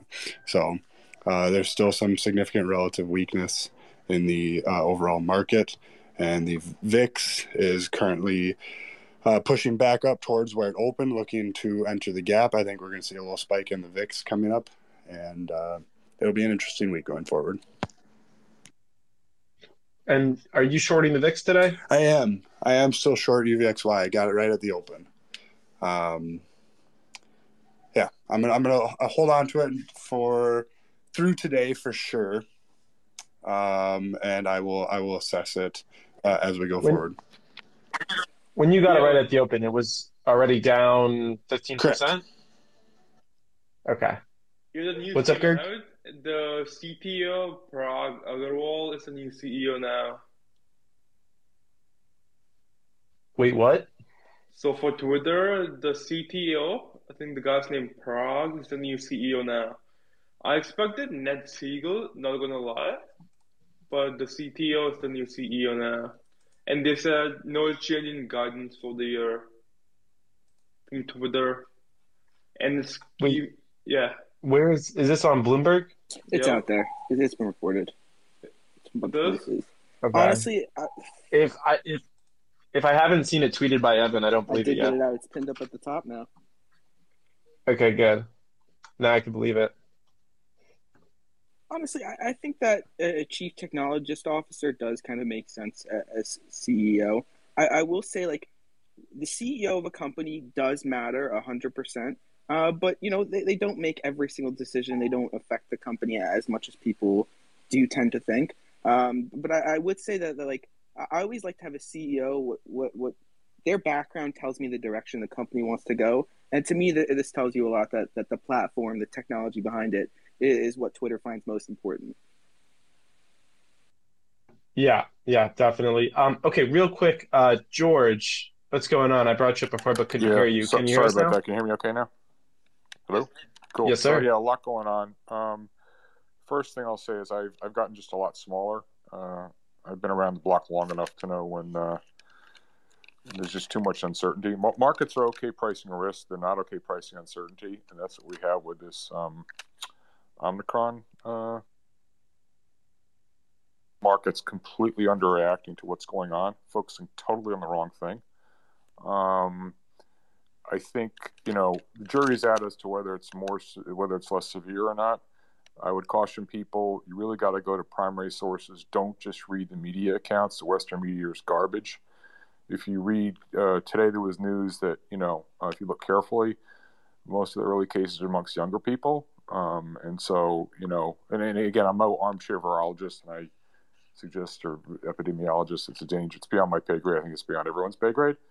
But there was some stuff today from some smart people on Twitter about was the breakouts were most among younger people, and so one could imagine, then there was some stories today that was more serious. So the idea that it's less severe, we don't know that. That's number one. Number two, and here's what we do know: people really haven't done their work. The transmissibility or the rate with which this thing spreads is not being focused on. So stipulate that. Well, let's just say it's less severe. Just let's suppose that. I'm not saying it is, but let's just suppose it is. What is a fact? If you do dig into the data, the positivity rate in testing in the last 2 weeks has gone from 1% to 9% of tests, and that's despite the level of increasing, the level of testing going up by 50%. That just took. That did that in a week. The Delta virus, it took 5 weeks to do that. All right, and if you drill down further and you look at the R0, and you kind of extrapolate just to break it down into how quickly this thing can spread. This is napkin math, so I'm not interested in precision, but it's more accuracy. Based on past data and studies, it looks like, just by way of reference, it would take like 35 minutes for the alpha variant to spread, 25 minutes for the delta variant to spread, and by comparison, if I had to guess, it looks like the Omicron spread transmits in 5 minutes. I mean, this is just way off the charts. It completely changes the risk profile of everything we would do, like getting in a taxi, walking into a store, talking to a coworker. I mean, so imagine if this thing is spreading as I believe it is, and it looks like I think I can pull it up, but look at the R0 factor. If this thing is spreading as quickly as we believe, even if you think it's mild, which we don't necessarily know, the rate of spread is going to be ginormous. You take a look at like a couple of planes that went from South Africa to Amsterdam, the other day. Fully 10% of the people tested positive. And in Holland, we don't know how many people there were Dutch, but Amsterdam has an 85% vaccination rate, which is another thing too. The vaccines, they will prevent. It's thought that they will, mitigate severity, but the vaccines there's no reason to think, it looks like the vaccines do not protect you against getting this thing. So I think the market's being way too complacent about this. So with that in mind, I think we're at a very dangerous time of the year, because we're into December, and this sort of lazy, complacent, bullish view was, oh yeah, seasonality, blah, blah, blah, Christmas rally. The prime brokerage data from JP Morgan out last week showed that hedge fund net positioning was in the 99th percentile, and that kind of mirrors where retail investors are. So everyone's gotten greedy, looking to run this thing up into the end of the year. So, it's one thing if you have no positions and you say, okay, I don't know what to do. I'm not going to buy. I'm not going to sell. But when you're 99% long, or 99th percentile of positioning, and you've had an okay year, and all of a sudden your profits start to disappear pretty quickly, like, I don't see who's going to stand up and take risk at this part of the year. So I think the market's incredibly dangerously positioned. That's number one. Two, going on to the breadth thing. This is not a new development. This has been going on for weeks now. And I just look at people are mentioning the IWO. I look at the ARK, ARKK versus QQQ. That thing has been going down for weeks. Kathy Wood is a car crash waiting to happen. She has no skill, no talent. I mean, if you just superimpose her portfolio against the index of loss-making tech companies, she's a beta merchant on steroids. The redemptions have begun. They're going to continue. They're going to accelerate. Do you realize that despite the fact her fund has gone up, whatever it's gone up 5x in the last 4 or 5 years, the average investor has lost money in her fund? That's hard to do. But again, those return profile you see, those are time-weighted returns as opposed to dollar-weighted returns. And everyone piled in, the bulk of the money piled at the end of last year, beginning of this year, probably at an average cost of around 130. The fund's 105 right now. Getting down to the stock level, I disagree with almost every single buy recommendation that's been mentioned here so far. I think Zoom is a flaming dumpster pile. Their growth rate is going from triple digits to the consensus is they're going to be up 16% next year. It wouldn't surprise me if they're down. There was a lot of pulling forward of demand, and so the revenues are decelerating at a really sharp pace. To pay 13 times sales for something which is going to have, pedestrian revenue growth. I actually think the revenue is going to be down. But more importantly, their earnings are going to be down in 2022, 2023, and 2024. And you say, well, how do you know that, George? Well, it's not just slowing revenue growth. It's also they're going to have to start paying taxes. So why would you pay, 45 times earnings, 50 times earnings for a company that's got down earnings for the next 3 years? The chart is broken. It's owned by all the wrong people. It's one of these narrative-driven stocks where no one's paid attention to valuation. I would run, not walk, to short Zoom. Peloton, similar comments. I mean, I just want to get into the numbers here. Again, everyone's talking about the charts. No one's doing the work. As Peter Lynch, my former boss, told me, do the work. Peloton's inventories are up 124% year on year, with, I think, sales likely to be down. Like, what could possibly go wrong? I'm sure you guys have all gotten tons of emails, yet with more sales, more incentives. That's another flaming dumpster pile. But my favorite short, so I'm short both of those. And admittedly, you got to pick your spots. Yeah, it goes straight down, it can bounce. And if I'm not a day trader, so I'm not telling you what to do in the next 24, 48 hours. I'm just telling you what the investment is, not what the trade is.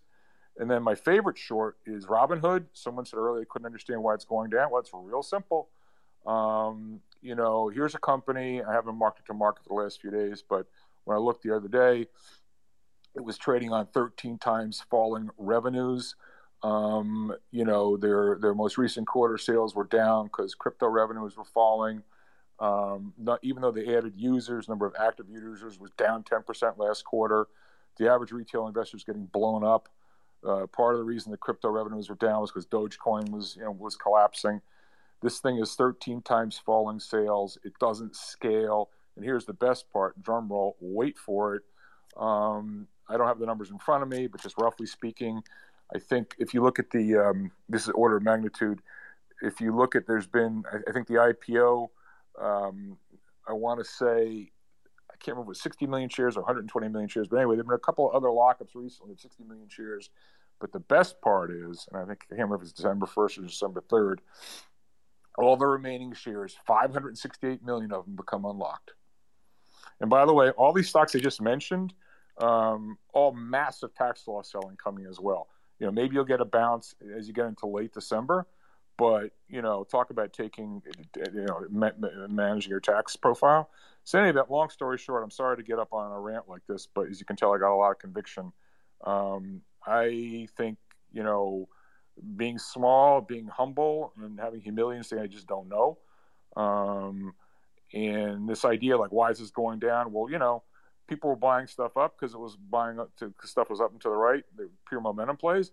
The movie's now running in reverse. And all this narrative-based investing where people are paying no attention to valuation. They also don't realize it implicitly. The last few years, a large part of the returns have come from the fact that, you buy these long duration, high PE assets.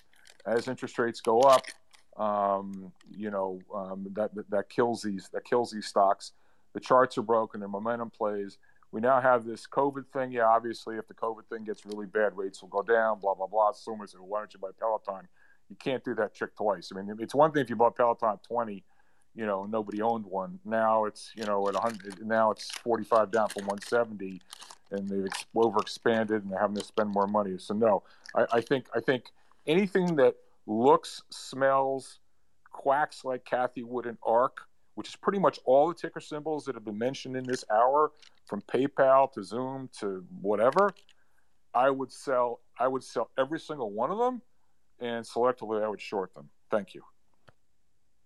I agree. I agree George, with you about Peloton, right? So 2 weeks back, the pricing was, I think, 2,500. Then they moved that to 2,000, and on the weekend it's down to 1,450. So these guys want anything to get the numbers up, and the price is down 40% in the last 2 months, just after the disastrous earnings. So I agree with that. They're doing everything to get the sales numbers back up the next quarter. So. And they're very, very pushy too, all of the sales now. And they also doubled the commission for the store clerk. So very, very pushy to get the numbers back up. Yeah, there's definitely a lot going on there. I do agree with you, George. I think there's a lot of confusion in this market.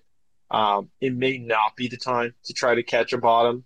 There definitely, I agree with you, could continue to be like, we don't know what's happening with this current virus. I think you made some great points about the virality of it, about the spread, that could, lean into some other areas. I think the talk with Zoom was more of like the catching, in case of another shutdown, but I hear you with the numbers on that side of things. I am open to, some shorts this week. I think we're looking at like Docu was one that Evan mentioned. But yeah, I mean, good stuff all around. I appreciate you, coming to the table with both conviction as well as, data to back it up. Thanks, George.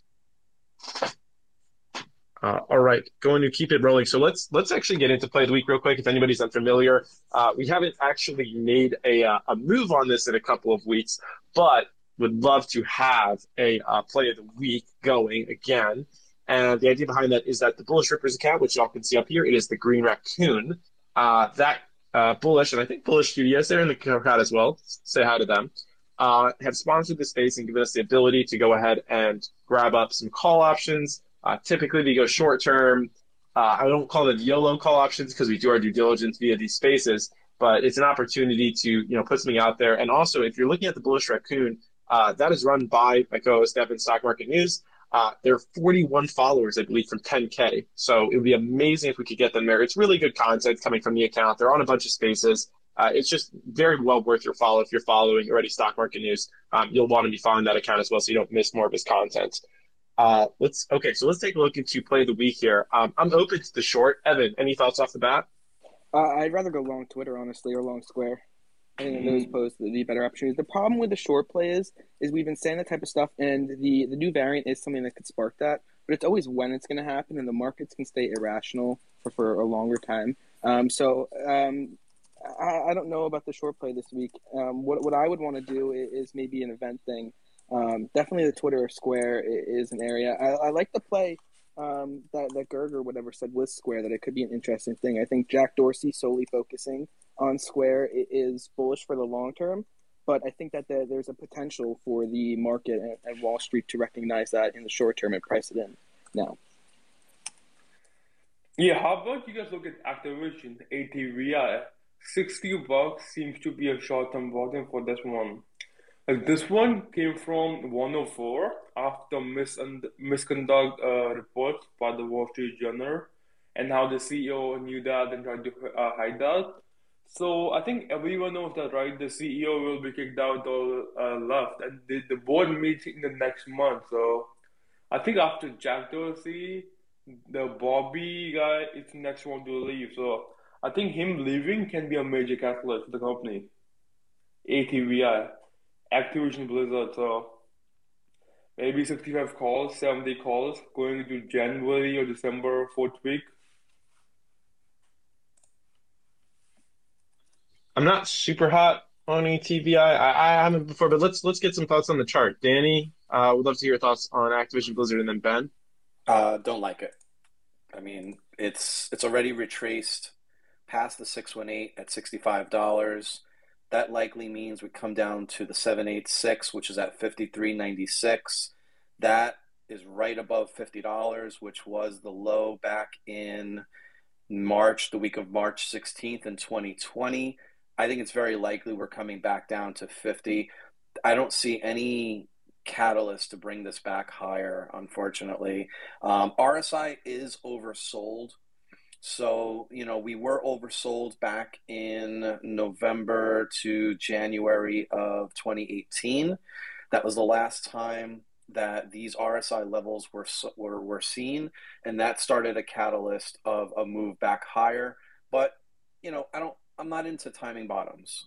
We had a nice weekly squeeze that fired down back in August. That has been an excellent short signal. RSI can't break over its trend line. MACD crossed under on March of 21. That was the top. So, I'm not trying to time bottoms here. I'm happy to take a look at it if it starts to round out. But we've had 2 weeks in the past 6 weeks that have been huge selling weeks off that rejection on the 21 weekly moving average. So I think there's much better trades out there than Activision personally. I would avoid it. Gav, what about the Twitter? I'm looking at the Twitter calls right now. They expired December 17th $50 strike. It's about $1.99 premium. Stock's moving higher right now, but I think something around there. Maybe even the 23rd is around $2. So Twitter, you said what strike? I think he said 50. Yeah, I think he 50. said 50. Yeah. I don't know what other people think. Gerg, you're better at the option stuff. 100% looking at that. Maybe the chart setup as well. But it's gonna be an interesting chart. What if we got leaps? What if we got leaps on Twitter, and we did $50 January 7th? Or do we want to just have these short term? What's the premium on That's not those? really a leap. You mean the January 2022s? They're not really leaps, Yeah, yes, no. but they are January It's the same 2022. thing. The premium's 229. I'm fine with that 230. one. If anyone has any thoughts, Gerg, do you have any thoughts on which strike we choose? Or if there's anywhere, if we were going to, that you would want to be in? I'm not bullish. I wasn't bullish on Twitter for a while, but CEO Jack leaving might be the main catalyst. But like you guys always say, right? Twitter is allergic to revenue, but now they're innovating. But let me look at the open interest changes for the day. So let's see. And what expiry do you guys want? January, correct? Or December or January. Not early let's see. December. Yeah, I'm gonna Maybe look at late. so the best way to look at what's trending is look at the open interest change for heavy. Okay, for tutoring you have okay. So right now the calls with the most volume are the January 70 strike, and right now they're at 20 cents. I mean, It there's seems no way that hits. it seems a bit too So high. Very, very if high. I could just Yeah. chime in real quickly on the Twitter chart, it doesn't look great, to be honest with you. We on the weekly and on the daily, we are oversold. So I do expect an oversold bounce. Maybe we head back towards $54. I just, even with this catalyst of Jack leaving, I think this is kind of could be a short-term bounce. I don't necessarily, and just historically with Twitter, it's a slow mover. Whether you're going to go to the upside or to the downside, it's had catalysts recently, this year that pushed it pretty high. But you'll notice every time it pushed really high fast, it just sold right off, and any gaps were closed. So I do see this as it finished its wave five up. We are in ABC correction, and if I'm looking at the weekly chart, I feel down towards $40. But again, that's my just from a technical aspect. We're getting rejected off of that 21 monthly moving average right now. That's exactly where we are. We lost it. We tried to recapture it. It needs to be back over $50. I think back over $50, you're in better shape. Under $50, I think it's a gamble. Yo, Wolfen, Okay. I tagged you guys in Yeah. a tweet and the picture with the most active options. So number one is the 70 calls. They seem a bit too high. Next are the weekly 50 calls. Excuse me. Then you have the 17 December 52 ones. Then again the 17 December 50 ones. Then 55 weekly, 52 weekly. And the 18 Feb 55 ones looks pretty good. If you think they make a move on the upside. So instead of going for January 51 or 55 February. I'm looking at it. So you're saying they're 233 strike the February 18th? 55? Yeah, February 18th, 55. The volume is up 700% on those right now. 4,000 open interest, so it should be around 7,000 now, yeah. And sell these before 5th of January though, so because usually when a month is left, Taylor's gonna eat most of them, so right? If I play options 2 or 3 months out, I like to be out a month before expiry, so get these and I would be out before 15th of January. But personally, I wouldn't be taking any calls on Twitter.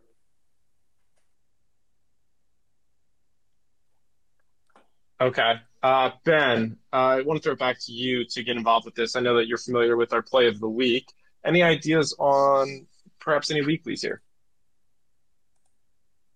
Are we just talking about a specific? Are we still talking about Twitter or a specific stock, or are we just saying what would I be looking at? Yeah, I think we're just ideating. Yeah, we're just ideating Oh, here. You know, something that you would be looking at. yeah, Typically, we have up to about a $500 budget on I this. understand.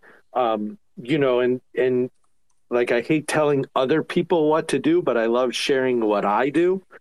And I kind of do the opposite. I don't look for stuff that's going down to the right. Especially when we have a market that's coming in, I'm kind of looking at, okay, what held up? What did different from the major averages? And a lot of the ones that I mentioned are like Matterport's now up 13% on the day. That's one that held up very well when the market was coming down. It was showing relative strength. You knew there were buyers in there. So I kind of look, you know, at those names, what's holding up well, especially when the market's coming in. Those kind of stand out. So the ones I mentioned earlier, Matterport, AEHR's up 5%. One I would keep an eye on. It did come in, but it's at kind of dancing around the 50-day moving average. I think that's one that can bounce there. Tesla, I mean, Tesla's up 5%, almost 5% now. And it's one that's held up great compared to the general market. And it kind of fits the theme we were talking about earlier with big cap tech outperforming. So you want to kind of put all of, for me anyway, I try to put all of that together. Another one that we haven't talked about at all yet that has good numbers and is coming into an area that I think it may bounce is coin. You know, I don't know what your view is on crypto in the short term, but I kind of like this big cup with handle pattern that's formed on coin. You're kind of coming up. You're within the handle right now. Didn't quite come down to the 50-day moving average, but that $300 level did hold.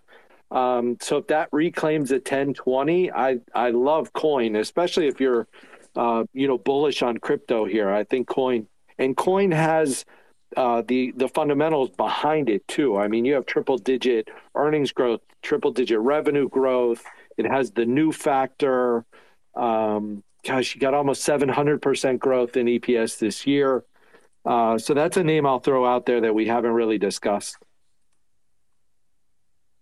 Okay, interesting. I'm going to go to Bobby for comment on that, and then I will say I'm feeling a little spicy. You know, a little inspired. Maybe there's a short in here. Listen. The one time that we shorted was Skills, I think, or something like that, and we got it. We made like 60%. So maybe there's something here. But Bobby, what did you have to say? Yeah, Ben, you know, I totally agree with coin. But another one, and I know I joined late. Have you guys talked about CRM with your earnings coming tomorrow? It's holding. We have not. It's holding its 50-day moving average, and I know one of the listeners, George. I was very impressed with you know, when he spoke a few moments ago, and actually, I kind of wanted his take on the earnings for tomorrow. They look bullish. I mean, if we're talking about, you know, weekly stock pick, that one could be huge. So okay, so that's another Yeah. long there. Danny, what do you think about the CRM chart? Not familiar with it. It's not a sticker that I trade, but let me just take a quick look at it. Looks like it's pulling into a 1618 at 282, bounced off of that. So it looks pretty good. We had a nice inverted hammer on Friday, bouncing off of that 55 EMA. Didn't quite get to oversold conditions on RSI. Looks pretty good. I mean, it's holding its cloud support right now. I think, you know, it's tricky. I don't personally advise playing earnings, and kind of one of the rules I use with earnings, if I have profit going into earnings, I use one or two methods of staying in or getting out. Basically, if I have more than 10% profit in the trade, I will stay in, or if I have more than the expected weekly move for options contracts, I will stay in. Outside of that, I don't like to hold through earnings. And I certainly don't like to buy before earnings, and much rather, like Ben likes to talk about, wait for the earnings, either discount or wait for the gap up and treat it as a peg play. There will be opportunities if this thing gaps up to just slap an anchored VWAP right on that gap up candle and watch it for a week or two. Watch how price action works around the anchored VWAP. You don't have to chase these stocks. You don't have to gamble. there are ways to play earnings without playing earnings. Okay. I definitely see some opportunities here, but again, I'm feeling maybe there's some short plays here. Juicy, what's going on, man? Play of the week. Any short ideas? Man, I can't give you any right now. I just think this market, if you look at SPY today, intraday, is literally like flatlining. So for me, if it chops around like this, it's going to be all about what happens tomorrow. Which way we break the consolidation of today. To me, I'm just, at this point, I'm just laid back, playing my scanners, day trading a lot. I had to literally bite the nail because I've been watching MTTR go up. It's very clean. I missed my entry. Check out ticker MTTR. It's a metaverse play. It's very, very clean. It's breaking out of a flag right now, and I'm still just like itching not to pull the trigger because I kind of missed that. But besides that, I'm pretty much cash. I did throw a lotto on here on Twitter. Got some 50 calls for weeklies. It's a very small lot to see what it does. Besides that, I'm pretty much cash. Watching Tesla. What's Tesla doing right here? It's 11:40. I have a trigger. Hold up. Pull on it right now. Hold up, Tesla. Yeah. Look at Tesla here in a 5-minute. You break this 11:40, you got room to 11:75. But yeah, I'm just day trading, guys. I'm not no long-term plays for me. Okay. Yeah, I hear that. Yeah, MTTR is one that I got in and out of a little bit back on some options, but it was great. It was great for options.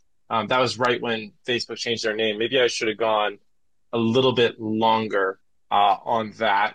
Okay, Evan, bringing you back into this.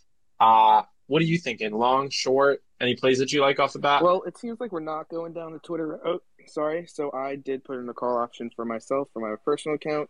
So I guess weekly in that, we'll see what happens there. I'm fine with either play on it. If it goes up, I'll take 50%. Thanks. Yeah. Where I'm at with it, like if Yeah, if I one of have the a play, play if you guys want a risky play. go for it, Dirk. Go for it. AI puts. So AI has earnings, and historically, all of the earnings were red, and the average move was 10% on downside. I do have some comments that I've been buying, but I did buy some puts as an hedge. So, but if you look at the chart and the past three earnings, that's all they had.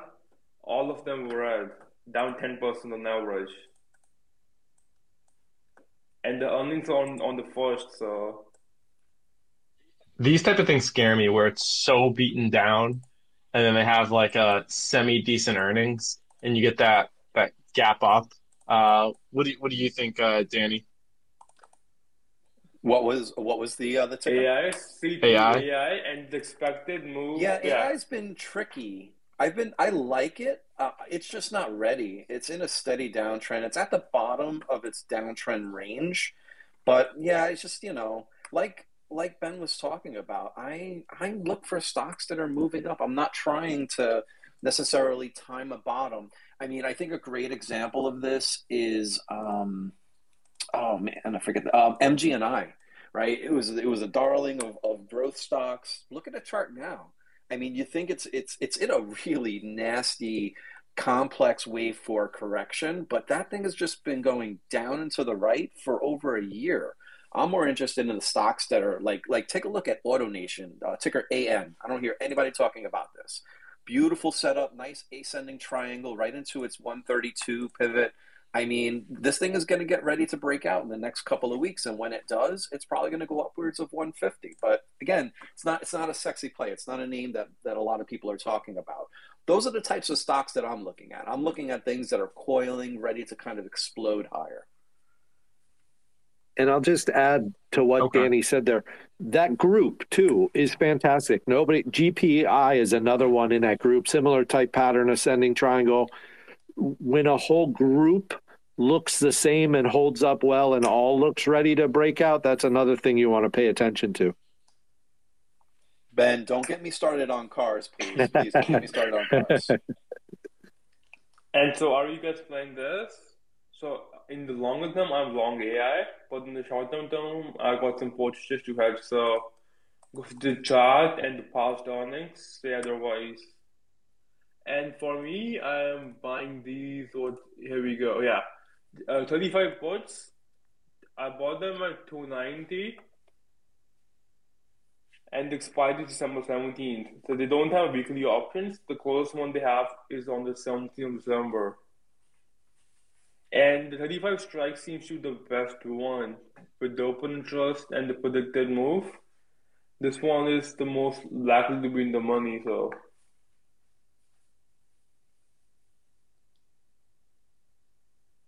Okay, interesting. So, Evan, do you want to play something that has earnings this week? I am down. Let's just make the disclaimer before that, like, if we weren't doing something for trade of the week, if we were kind of just doing our normal strategies, I think everyone up here, Gerg might do some more advanced option strategies around earnings, but no one here would actively tell you to trade around earnings. It's a loser's game. The best way to do it, if you are going to do it and you want to and need to, is to react to after the numbers have come out to a possible overreaction. But I would not trade around earnings normally unless it was this type of style, but I am down to do it. I would love to maybe talk about the short DocuSign. So let's talk about shorting DocuSign. This was your play of the week. What was your reasoning behind it again? So it's very similar in the themes that have been happening, and that made me the 2 out of 4 time champ for a trade of the week. But just the Zooms, the Pelotons, or whatever getting really destroyed after earnings.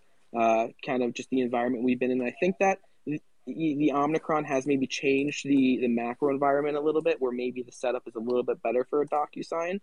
But what it also could have done is raise the expectations a tiny bit, where we still may see that similar theme in the earnings and the numbers themselves.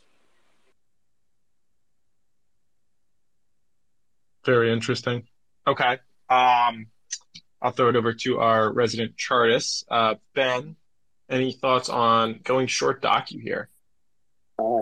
Or puts? I could actually get behind that. It's below the 50-day. It's below the 200-day. The trend is down.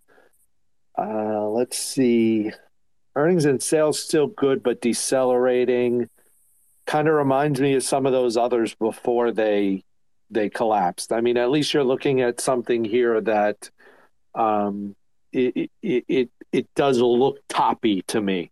And like I said, trading below the 50-day and kind of just below the 200-day moving average, it does make more sense to me than some of the others we discuss.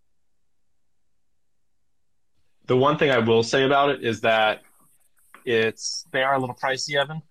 So we would be looking, if we were, let's say, staying semi in budget, we would be looking all the way down to like a 230 put. Gerg, I would love for you to kind of weigh in on this as well. Do you see that as too far out? Looking at the things, right? So the expected move from this is 7.6%. So this leaves you anywhere between 225 and 260. So 231 seems a bit too far because let's look last 3 earnings, right? Last earnings, they were around 5%. Before that, it jumped 20%, and before that, it was down 6%. So, and before that, it was up 5%. So, 3 out of the last 4 earnings, the average move was 5%, and with the IV so high, you will likely lose money if the move is under 5%. So, yeah, 109% IV is not great. I mean, it's not that high for DocuSign, but if you go to that price point, it's 8% out of the money. Yeah, it seems unlikely to. I think most likely this goes to 0. Yeah, I hear you. Okay, interesting there. Yeah, I don't like it at that high of a implied volatility as well. And they're definitely a bit expensive, but it sounds like we have a lot of names on the docket here. So maybe Evan, maybe we put it up to a poll. What do you think? Yeah, you should do AI puts versus docu puts, and I can guarantee AI will win by a landslide. We can throw a couple of longs in there, and so those can be the 2 puts, and then we can maybe do like a long Twitter and a long CRM in there. I do want to say what one good thing about C3 AI is that it is around $40, which means the options are definitely going to be cheaper than a lot of the other ones, which might be nice. But yeah. Yes. Okay, CSDR, did you have a comment? I was going to chime in with a short. Vix? Potentially, yeah, Vix. Potentially. Stop bumping your position, TSDR. Yeah, I'm gonna pump the VIX or dump the VIX. Dump the VIX and UBX5. So UPS, Amazon Yeah. came out with their news that they're gonna be the what was it, leading delivery or freight distributor, whatever, today, which I thought was kind of expected news. Sorry for some background noise. But I'm looking at UPS specifically on the hourly. We have been in this downward channel, you could call it, since this earnings gap up, what I believe is earnings gap up on Tuesday, 10/26. And we have since broken out of that. And we are coming back and kind of trying to retest the bottom trend line here. So I'm going to be looking at this. If we get into a pop into around 205, maybe even a little bit higher than that, I'll be looking for some weakness to take this to the downside. My target will probably be around the 50-day moving average, around 199. So I think there's a potential options trade to be made to the downside on UPS in the coming days. And then another one that I am looking at, I have been watching for a couple weeks now, is Pubmatic, PUBM. It has been consolidating in this earnings gap up for about 2 weeks now and holding pretty well above this 35 level. And we actually just recently got about a $1.50 move on it from about 37.80 to about 39, almost 40. I think if we can get this to break between 40 and 40.60-ish, 40.50-ish, I think we could see a good breakout on this up over $45 towards $50 in the next month or so. That's what I got. Also, I was looking at Trade Desk, TTD. It has been kind of consolidating, holding above the 9 EMA. I really like the look on the hourly. If we can get this about over 110 again, I like this for a push over all-time highs in the coming weeks as well. So those are three that I'm looking at for some trades to be made.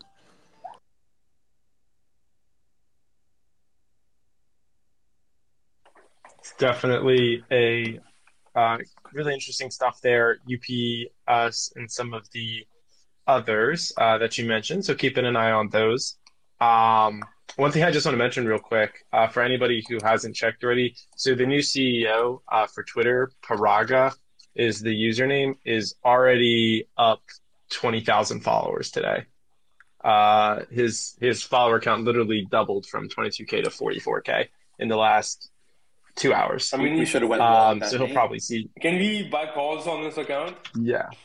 Seriously, let's do it. Yeah, I'm trying to figure out. I'm on the phone with JP Morgan to create a derivatives exposure currently. So just hold on for me. I've got a contact. That's actually what my CFO at Wolf used to do. So maybe I'll have to ask him.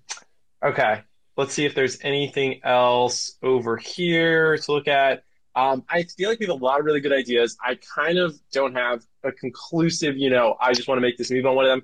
I think we're going to put it to a poll, to be honest. Evan, that way we kind of actually have to hold to something. And you know what? We YOLO some money, and what happens, happens. I'm continuing to watch, order flow today, and just see what happens there.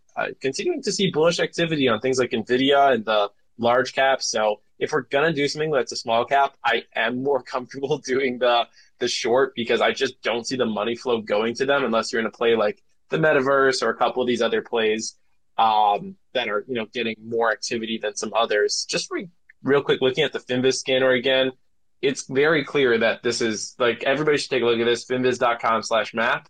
You can see Tesla, Amazon, Google, Microsoft, Apple. These are the biggest ones because they're large market caps, and they're all green. And then you have that, semiconductor area where you have like NVIDIA and QCOM and Avgo and NXPI, MCHP. They're all green, and you have software. But then you just go and you're like, entertainment.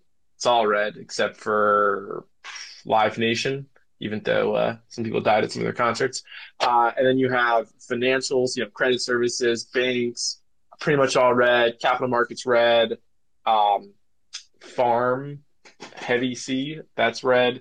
And then, real estate, kind of mixed. And then oil and gas, it bounced back today, but it's certainly come down from where it was. So I just continue to see a very top heavy market here. If we're going to go with something that's not a large cap, I'm looking short. And, maybe we'll be wrong, but hey, at least if we're wrong, my other positions will go up and the short will peter out. But if we go long and we're wrong, then I'm just screwed all the way around. Okay. With that monologue being done, Evan, anything else that we missed there? We can go back to just like I don't want to focus totally on just this. We can go back to seeing some charting, some opportunities in the market, but I do want to get a good segment in there and give another shout out to Bullish Rippers, who is inching closer to 10K. They're now 34 followers from 10K, so good stuff there. Anything else, Evan? Although Bullish Rippers is actually not up here anymore. Looks like the account got moved down below. Okay. All right. Well, I'm waiting for. What'd you say? Sorry, man. I'm lagging. I'm having so many troubles with spaces this morning on the back end. I'm trying not to talk about it too much, but yeah. No, I think that was great with Trade of the Week. The only thing that we should talk about on some of these plays is the amount of money that we're gonna have to spend on them. Like a DocuSign option is going to be expensive, but we could talk about that on the back end, and I think a poll is a great way to do it, and we can keep moving. I have time to chill up here. I'm down to do whatever we got going. Yeah, can we do that right now? And Biden starts in 20 minutes, so I think that's what the markets are flat.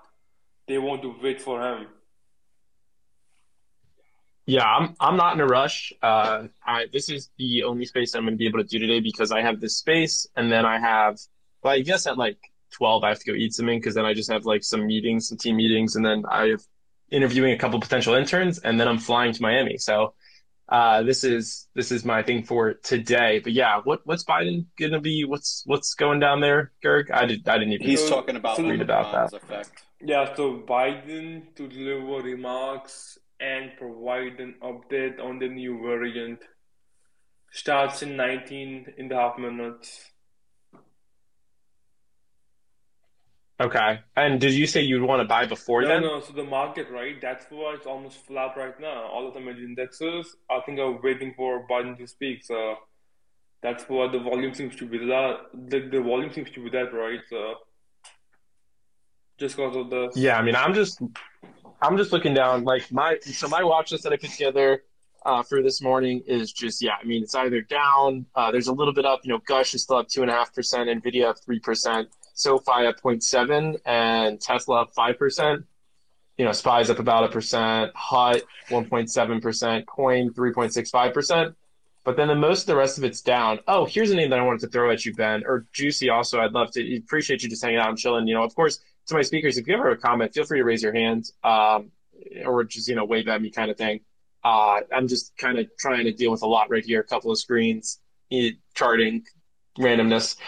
So MQ is a name that more people have been kind of whispering to me, and it seems to usually find support. I mean, I guess it's only been down here once or twice beforehand. But can you take a look at MQ, Ben? Let me know your thoughts. Yeah, this is an area that needs to hold. Like so many others, I've lost money in MQ. It seems to deteriorate when it looks its best. So maybe now when it looks its worst is when it will bounce. But yeah, this $20 level has acted as support. You're playing with fire there because if it does break, I think 1978 was that prior low, and if that fails, I could see this really getting hit hard into new lows. But on the other hand, if this level does hold, just keep that stop tight because that 1978 level fails, things could get ugly quick. Because I know there's, a lot of people are really high on this name, but the chart, just tells me otherwise. Yeah, it's an interesting one. It's definitely a little bit all over the place. Okay, Juicy, any thoughts on MQ or, anything else? Just going back to we got 600-700 people in here chilling. I think they're all listening for maybe some ideas, thoughts on the market. Let's give it to them. What do you got, Juicy? I just got to say, I agree with Ben with the whole MQ thing. When this first came out, everybody was high on life with this damn stock. Now it's like every time it sets up, it just rug pulls or it bounces when it looks like it's going to short. So me personally, when you get a stock like that, I tend to actually just stay away from it. So My triggers is I got this inside of a long range, right? So I'll look to take MQ above 2265 high a day from 1123, and basically that same low 1988 is where I take it short. But while we're in this little range here, I'm not really gonna touch it. For me, it's choppy, man. This is real choppy. I'm watching Tesla again for that 1140 break. If it breaks 1140, technically you got room to 1175, but you really don't have any enough volume on the stock to push it. So I'm kind of hesitant to even take it if it breaks. Nvidia sideways, Google sideways. Man, fuck, everything is sideways. The only thing that's really moving here is MTTR, which I like a lot actually. It's not a great day, man. For me, this is the type of day where in my past, I've lost money, right? When you get the market sideways with no direction, like right now, look at Q's, the NASDAQ futures, ticker QQQ, trying for this higher day again. Let's see if we can get the break here. It's breaking. Let's see if it holds. Every time we come to this area, we pull right back. So for me, it's kind of like I'd recommend staying away from a lot of this stuff, but no comments for me. I'm not giving out any advice because this is not my market. Okay. Yeah, I definitely hear you. It sounds like, we're continuing to go on this common theme of the market will be flat as we wait to see what is happening with this call. I'm basically flat right now. I have a couple call options that are up today. I'm holding MRVL $75 calls. They are, literally flat. They were just at 0%. And then I'm holding GNI $10 calls, hoping for that move back to 10, which I do think will come. It's above 10, which always hits me as so annoying when the stock is literally trading above what I, has as a strike, but it goes under. Sorry to anybody who hears my dog barking in the background. I don't know if she's going crazy out, but I'm going to throw it back to, okay, real quick. So Nick, you've been chilling with us. You've been quiet. Is there anything that you wanted to add in? No, just looking around here, scrolling through Twitter, talking and seeing about Jack Dorsey isn't leaving Square. So that's a good thing. And just watching CNBC Tech Check, looking at the data, seeing some new 52-week lows here, Diz down, Visa, Verizon. Looking over the spending card data from MasterCard, they put that out earlier this morning, and it looks like a lot of people went back out to shopping. And not surprised because I know Black Friday shopping near me was busy. I actually went Black Friday shopping, didn't buy too many things, but was looking at that. There's also just some news out this morning that Disney reaches 100 million subscribers across their streaming services. That's from the Streamable. So I was just looking at that. But no, Fundstrat's on CNBC. He was talking over the weekend about buying the dip. So we're just going to watch that. Just great conversations going on with Ben and you guys. Love being in these spaces. Absolutely. All right. I saw a couple of hands. Ben? Hey, I was just going to throw another name at you, and it goes with your Miami NFT tour that you're going on as Playboy, PLBY. The setup, you had a power earnings gap. It's kind of flagging, kind of reminds me a little bit of Matterport, how it's flagging. Just went red to green, starting to come out of that little flag. If you attach anchored VWAP to that power earnings gap, you kind of came right there today, this morning, the high, and tag that. If you can push through that, I think it has a good chance to move higher. 30, I'm talking my book now just to put that out there, but 37.86, I think, was the high this morning. You push through that, you're back above anchored VWAP from off the power earnings gap. And there is that kind of NFT angle to it with their library and history. So just one I thought I'd throw out there. Very interesting. Yeah, there is going to be a lot of NFT stuff going on. If anybody is in Miami across the next week, plenty of parties, stuff on yachts, things along those lines. Definitely excited to be down there and enjoying. But yeah, Playboy, this one that has, I feel like, been brought back onto the radar. Maybe the cups forming here, I guess, a little bit. I haven't actually thrown an anchored VWAP on here, but yeah, now I see it. So you were just talking about the anchored VWAP from the high there? Yeah, you're above the anchored VWAP from the high, the 6304. You're above anchored VWAP from the low. You're above anchored VWAP year to date. But on the power earnings gap that you had, you're right there. Today's high was it tagged it, and then came back below. So what I'm looking for is the reclaim of that. So if you can push back above that anchored VWAP from off the power earnings gap, that's what I look for. That's what tells me that buyers are back in control. Okay, interesting stuff. Yeah, I like the LBY. That's one that, has definitely been on the radar and most people have brought up. And once it, started having a 200-day moving average, it was kind of felt like that was the resistance and support, and then it got above it nicely. And, now I think a little bit of consolidation here, but plenty of action and volume at these levels. $23.39 million, right around like 38 to 39 range. So I like that. And then, of course, with that anchor VWAP, I'm sure, Brian Shannon would definitely have some thoughts on how this is trading right here. And he loves I'll to get just in add on that these. this is another one trading, when it's trading at or above the 10-day, 20-day moving average, when most other things are trading below the 50-day moving average, showing you relative strength. Good points. Juicy, you had your hand up? Yeah, I just wanted to point out Biden's about to speak here, deliver remarks on COVID, on this new variant. So just be careful here. We don't know what he's going to say. The word COVID seems to be the market mover lately, so just be careful. So I'm pretty much flat into this. I'm going to wait for him to say something to see what happens. Ooh, interesting stock that's going on right now. If anybody hasn't seen this, Biofrontera, this must be getting pump and dump somewhere. BFRI, it's a biopharmaceutical company, but holy cow, look at this morning. Up 28% pre-market, dropped at 9:50 a.m. to down 18.5%, and is currently back up to 21%. How often do you see things like No, this? the funny thing on the month, right? I think it IPO'd at $1. It went to $6. Then it sold off to 225, and from that it's up to 50% in the last 3 days. Yeah, and they dropped an offering at 575. I think was the price, 571 maybe, about 2 minutes right before the open, which is what brought it down after its pre-market run. Yeah. Hey, Evan, how's that Twitter call doing? I was just about to throw out there, Twitter is now negative on the day. I did add a second call, and I am down on both. I wouldn't still add the call. So No, I'm not anymore. Listen, I want to reiterate this to everyone in the crowd. For me, I'm doing this. This is the sports betting money. This is me gambling on the side of my portfolio. It's such a small position in my overall portfolio. This is just, me short term having fun on the side. Honestly, the people up here, learning lessons from them, you can make this bet and do so much better with this money. This is just kind of me having a little bit of fun on the side. I do want to stress that. But yeah.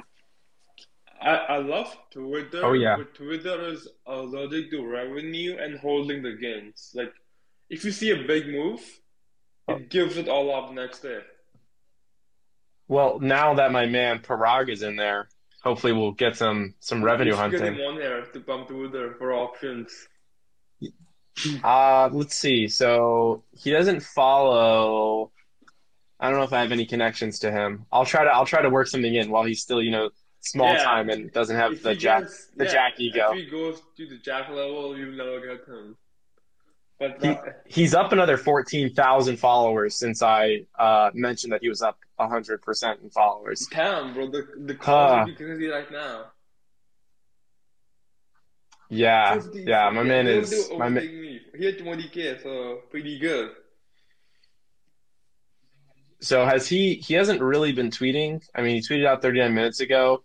The email that he sent to the company accepting the CEO position, and it's straight fluff. The whole email is fluff. There's hashtags love where you work in it. I don't know. There is nothing. Hashtag one team. My man is just straight fluff email. There is no information in there about what he's going to be doing. Danny, what's up?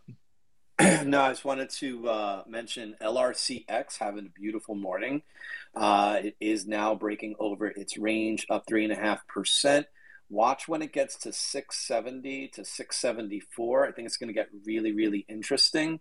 But yeah, it's showing really good relative strength. And on a day where the market is choppy and sideways, you want to look to see where the relative strength is. Where are the stocks that are up 3, 4, 5% plus. Look at LAC, Lithium America Corp, up 12%, mRNA up 9%, Matterport up 14, almost 15%, Tesla up 5%. So, when you have these down days, you don't have to force any trades, but you should watch to see where relative strength is, because once the market does start to turn, these names are going to push even higher. Good points. Before I go to Juicy, real quick, my personal account, again, for anybody who is listening, I try to be very transparent with who I am. I'm not just a nod behind a Wolf account. Wolf is the company that I work for. I have the pleasure of running this account full time. I basically treat it as my personality, but my personal account, the Golf Blacksburg account, is up here as co-host and is now at 6,999. So if anybody wants to be my 7,000 follower, I will appreciate you forever. Okay, with that being said, Juicy, I saw your hand up. It's kind of delayed, but I caught NVIDIA break a 327. I got the 330 calls here. I'm up, 12%. Going into Biden speak, I'm going to drag the stop to break even. I also bought MTTR. I bought the 30s, December 17th calls right here on the bounce of this 9 EMA. I was stalking this, but today I was doing other things, and I missed my original entry. So when I miss an entry, I wait for it to pull back either to the 21 or the 9 EMA, depending on how much volume's there. For a re-entry, so I just got in those. I plan to hold those MTTR calls, but NVIDIA is going to be real tight. But that's it. I was raising my hand to let you guys know that. So are you pretty far in the green with these MTTR calls, and that's why you're holding? Because I've been eyeing I'm only up for some potential I'm only up 4% here. Okay, so you kind of came in on this little like dip and break right here. And what level and date are those? I got the 30 December 17th. Okay, interesting. Not bad. And what kind of pushed you over the edge with that? Do you see a lot of volume there? Yeah, a ton of if you look up any flow platform, whether you use Unusual Wells, Trady Ticks, Cheddar Flow, there's a lot of these things out here. There's a ton of options flow coming into these. I'm gonna tell you again. I posted it too. Let me take a look at that. They're buying the 35s. The 30s and the 20s, all for December 17th. Ooh, that is a lot of call option flow. Holy all of it hit the ass, yeah. So I'm not. That's not the only reason why I'm doing that. I'm doing it because of the technical break on the day chart plus MTTR. The flow. MQ. Yeah, MTTR. Okay. Yeah. All right. It went under. Come on. Can I get it at 395? Let's see. On the common on that MTTR, the volume run rate, and this is on the common, is plus 360%. So you've done more than a whole day's average volume right now.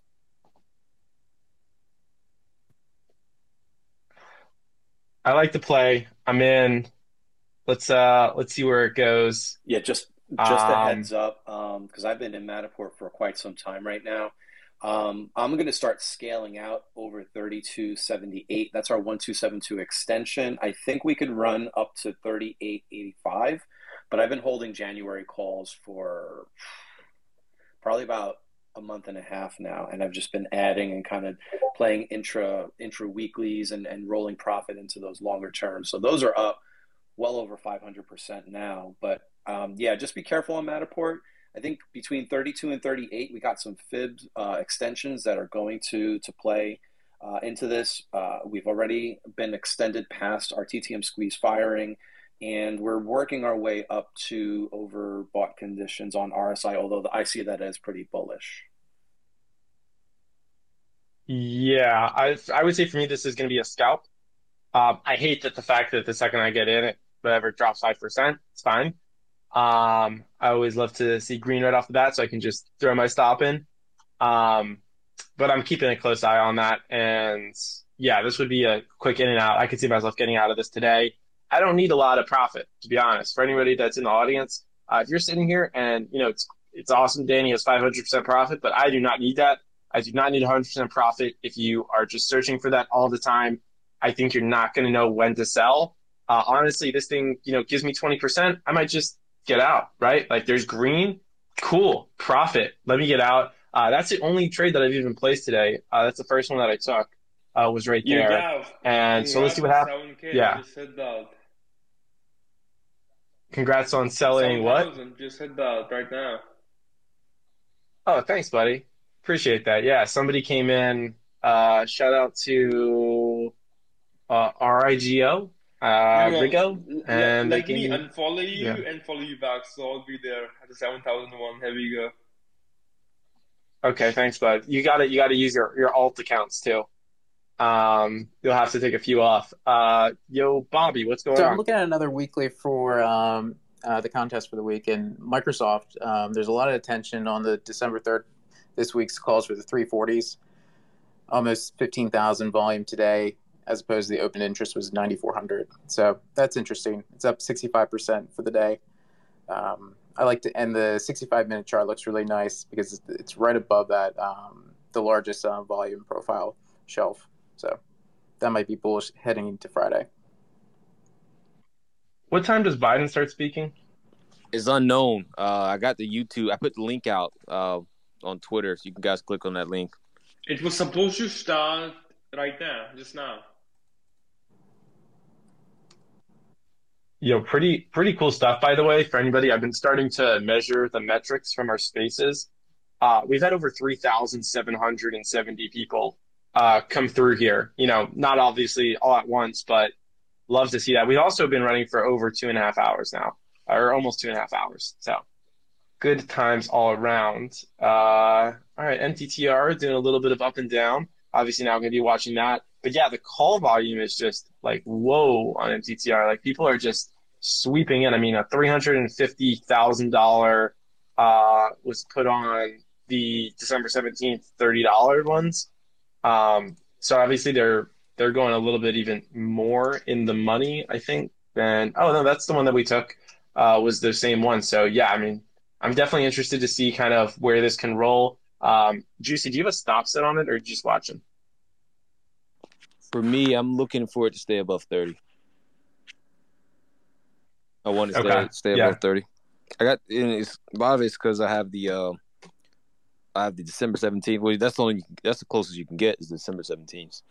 So as long as it stays above 30, I'm staying the trade. But I do agree with everybody, Ben and Danny.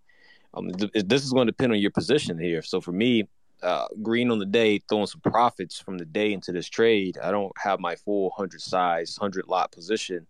You know, I have 15, and that's with profits. So for me, if it stops me out, I'm cool with that as long as it stays above these areas here.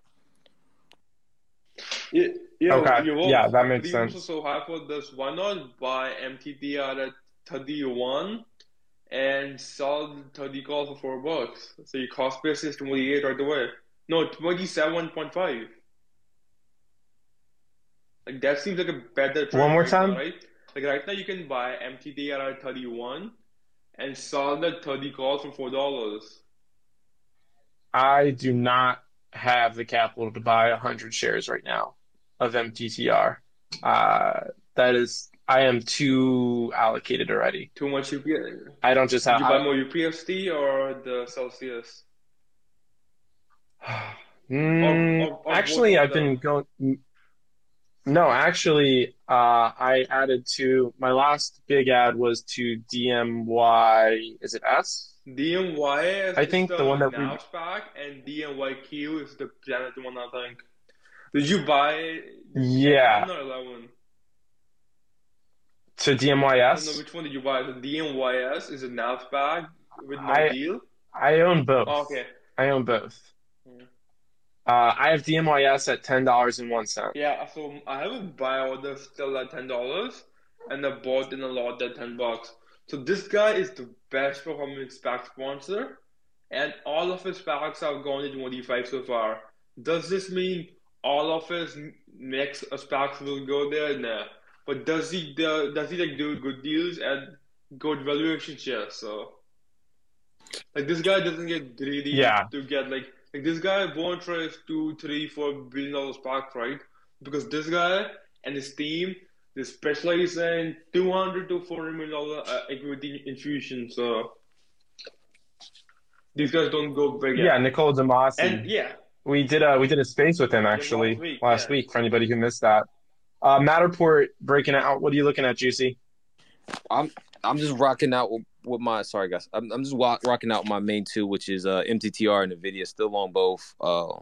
This GOEV thing, I kind of missed this. This is all over the scanners right now. What the fuck is this? Hold up. GOEV. I got in and out of that oh no, Canoe? Interesting.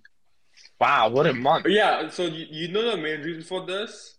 The insiders have been loading out, and the CEO is very, very bullish.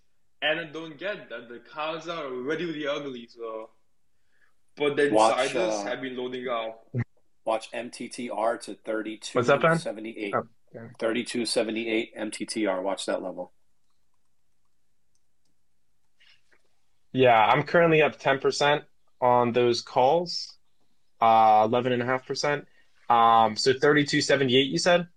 Yeah, it's the 1272 extension off of the all-time high to low.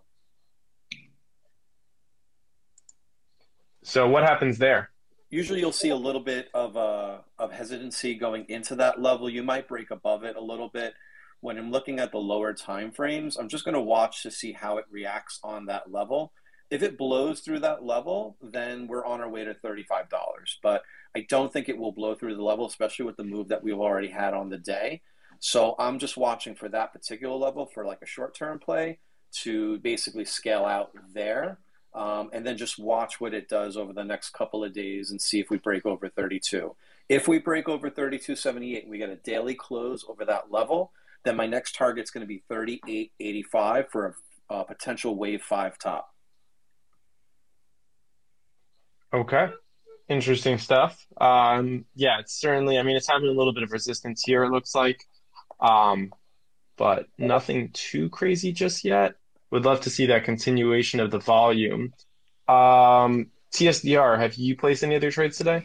I'm down for the day trading actually. So I haven't taken anything for the past half an hour. For the past hour or so day trading. I did add some DMYQ about 15 minutes ago at 10:20. Just because you kind of have to risking roughly 2% give or take. I felt like it was a good spot to add on DMYQ. Yo, DFDR, even though I'm long this, the floor is gone in like 4 or 5 days. So I think this might go to $8-9. Like his previous pack too, right? I think which one was IONQ, right? ION? Yep. Yeah. Even that went to $8, $7.50. So right after the merger close. So okay, that's this might make a similar move. That's coming up in a couple days. You said. Yeah, the vote, right? Okay, so thanks. Usually with SPACs, right, the floor is gone 2 days before the vote, as most of your brokers, they do T+2 settlement, and even if you file a claim to redeem your shares, and the vote is in 2 days, your claim might not go through, and you might not get the money back, so it's usually 2 or 3 days before. So usually if the vote is on Friday, you should be filing the claim to redeem your shares by Wednesday at the max. So my cost basis in DMYQ is probably close to 840. As I've been selling covered calls against. Okay. So pretty good. Okay. So I'm pretty comfortable. I wish I should have known that. Otherwise, I probably wouldn't have added there. I probably still would have. I wanted a couple more shares. Yeah, but till then, right? Till then, the 10 floor is there, so you might see a move back to 11. So you made almost 7% risk free. So looking at the risk and reward, it's pretty good. So yeah. But I like the target, like Planet. I've been using it for a while, so pretty good company. Oh yeah, absolutely. I like it a lot. I think it will make the stock will make a similar move. Not necessarily. I wouldn't say a similar move to IonQ because that's pretty intense, but. I think it'll make a good move to the mid-teens at least afterwards. Oh, I agree with you. But what are you using Planet for, Gerg? So if you go right now, right, you can go and sign up. I'm gonna show you my login credentials. Here we go. But it's just like Google Maps with steroids, right? So you can track everything, and they also have their own network like Bloomberg. So, But otherwise, the trades that I took today, I had a short on mRNA via options, and believe it, pretty quickly at the open, once we got that spike over the highs, over 375, and then the rejection back down, is when I took the position. I ended up I ended up losing money on this somehow. And then LI, I took. I was looking for that break over 36. Would have been an ORB. We pushed right at that level multiple times. Ended up failing, coming back. Stopped out of that. Those are the only two trades that I took. I oversized those trades. So shame on me for that. Yeah, missed NVIDIA. I was staring at NVIDIA, and I thought, I didn't think it had the legs to necessarily go. The VIX was still hanging around where the 1770 level at the time, and then sure enough, this is why I took for the play of the week last night. I wish I got to explain it a little bit more, but this is why I took that UVXY trade, is because I think the VIX is something that you have to have up on your screens if you're day trading, because it plays such a key role in follow through in trades. For example, once about 25 minutes ago, once the VIX broke down, or I'm looking at UVXY specifically, but once we broke down under this 1760 level and continued pushing down past the low of the days and further, and then go look at NVIDIA. I mean, it's a complete opposite chart of this. So this would have been a perfect trade to take if you're watching the VIX, being okay, VIX is breaking down, NVIDIA is breaking out. We might get some follow through on this. You could have taken it, right at that 325 spot off the 9 EMA after it, held the VWAP about 10 minutes earlier, and immediately you got $3, almost $4 follow through. And on options, if that, on, like Juice said, he took the 330s, he's probably up pretty well on this trade. And I think the VIX had played a significant role in the follow through on this trade. So something I want to bring to people's attention that I use significantly. Awesome. Juicy? If you DM about the planet, can you DM your location? I can pull that up there. But if you want to just try that, you can go and sign up for free. I feel comfortable sending you my location, so sure. No, yeah. I mean, any location, but you can go and sign up on Planet for free. All right, yeah. I'll send you Evan's location so you can tell me what he's doing. But yeah, I'll pull that up on the Planet satellites. Perfect. Okay, who had their hand up? Was it you, Juicy? Yeah, I actually want to agree with TSDR. Like the VIX, you got to have that on your screen. Like I keep a panel, and by the way, I just cut half of NVIDIA, and I'm not going to roll up because Biden's going to speak. So I cut half, move my stop up here to break even, and I'm just going to let this ride.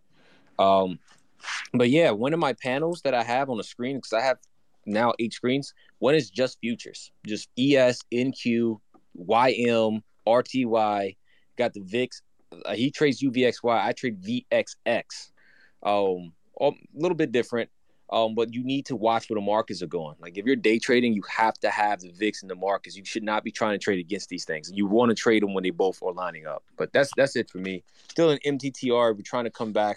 Want to do a quarter cut if we can get to that level, which is 32.78. Danny was pointing about. I was going to do a quarter cut and move my stop up and let it ride out from there. I think Biden forgot to come. Nice. He forgot to come. Like this was supposed to start 15 minutes back. Well, as long as MTTR keeps running, he can do whatever he wants. To be honest, I might buy some calls for you doesn't bother guys. me. What strike did you guys buy? I bought the 30 for 12.17. You think you can whale us up, pump us up a little bit? Damn, so you guys can dump on me? Gerg, you got to put it out. You got to put it out in the Discord. Tell everybody to buy MTTR $30. No, I wasn't. 20. Did this have any news right now? It's the metaverse, man. It's coming. 20% on no news. Let's see. If you die in the metaverse, you die in real life. Okay. Did Mark? Anybody confirm that Mark Zuckerberg actually said that? Probably though. I hope not. Um, you don't think I so? hope not. Okay. All right. So as we are coming into noon, Evan, are you okay if we start with some wrap up? I know he's been having some connectivity problems. Oh, All right, did TSDR, going to did you it real come to quick. me? Oh, actually, I'm having Evan. Yeah, connectivity problems Yeah. myself. 4G news just came out. So 4G says new US restrictions likely given the new variant. So if you live in the US, you have new restrictions coming.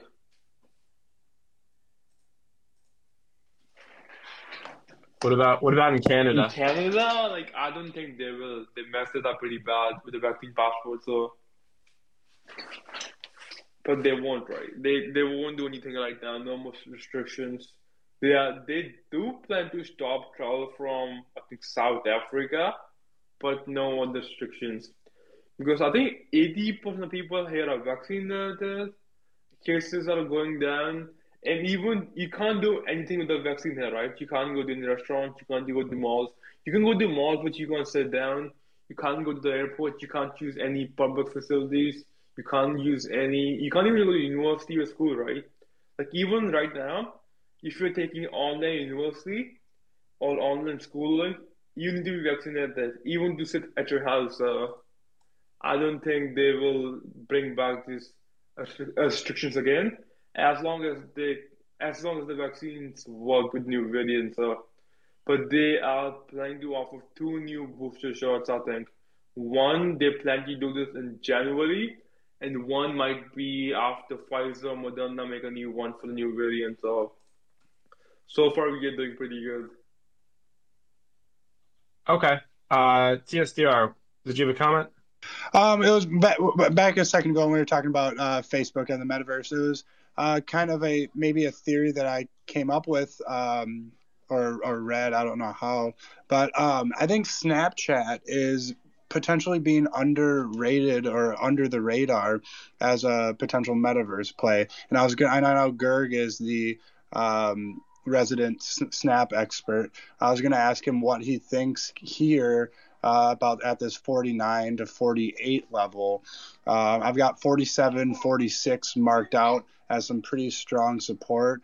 I'm not going to yet take a position on it, but I am looking at it, and I think with one quick little metaverse PR, this thing could be back in the spotlight again.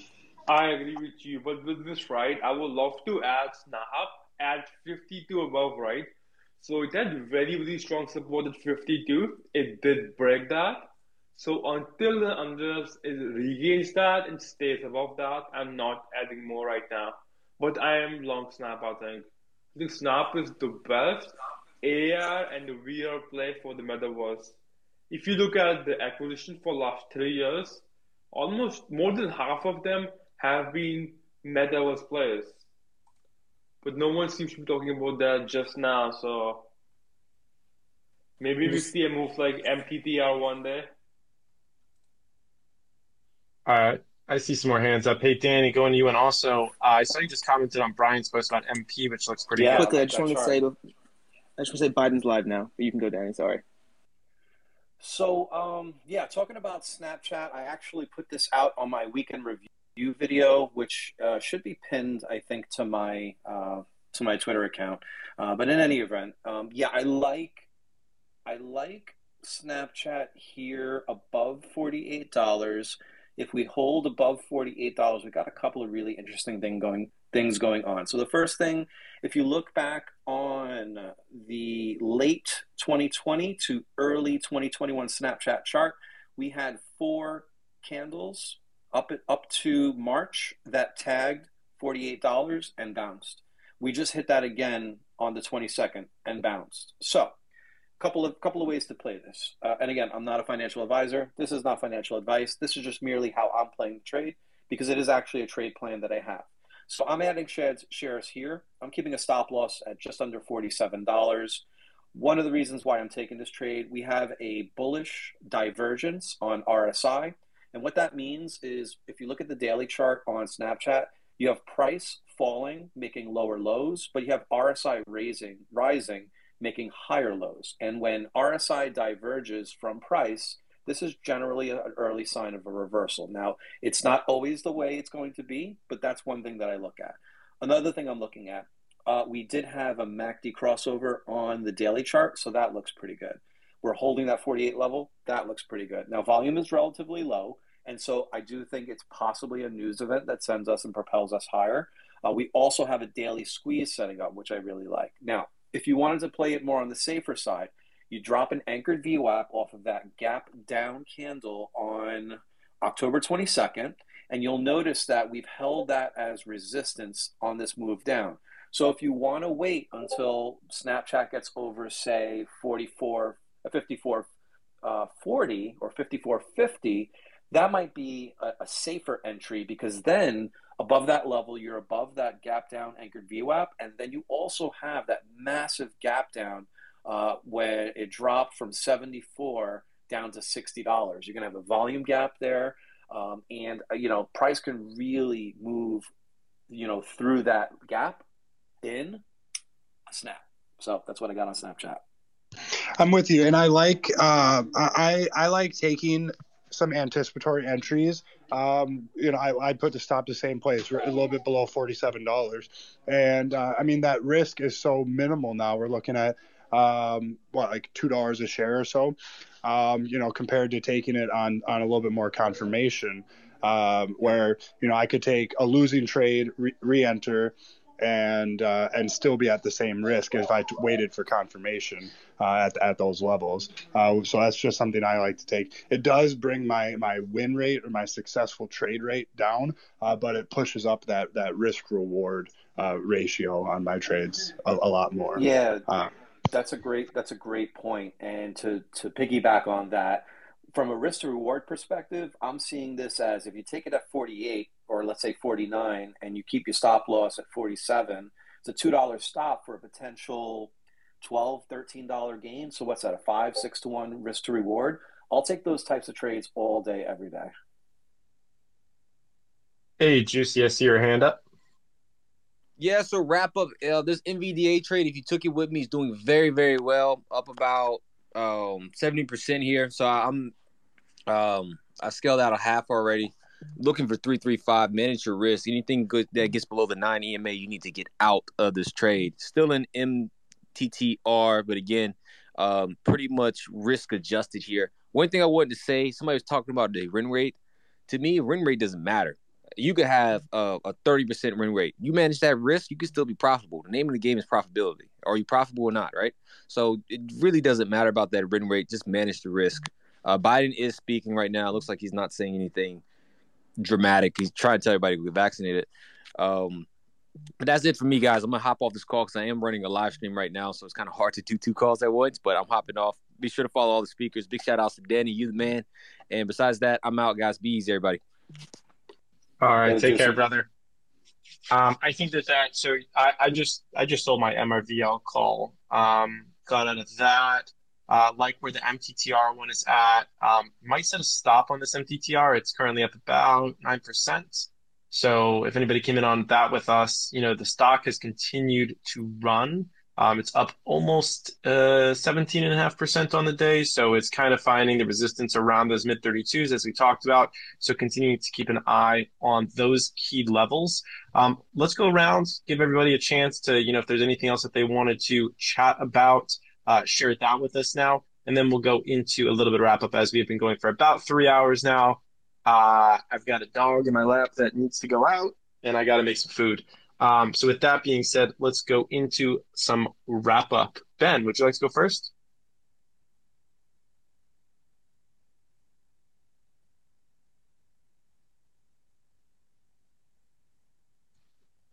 All right, TSDR, would you like to go first? Yeah, I'm going to go quick because I got to hop off and call my wife. I got one missed call from her. Anyways, I was just going to very quickly note the range to the long side for the rest of the day for anyone else that's day trading. I was looking at this 399 level, which was the high 399.05, which was the high from Wednesday, and I thought that would be. I still think that's going to be, maybe a good spot to kind of close out some longs for the day. Next level I'm looking at on the Qs, I'm looking at the QQ cube, sorry, is 423, which was the high from Tuesday.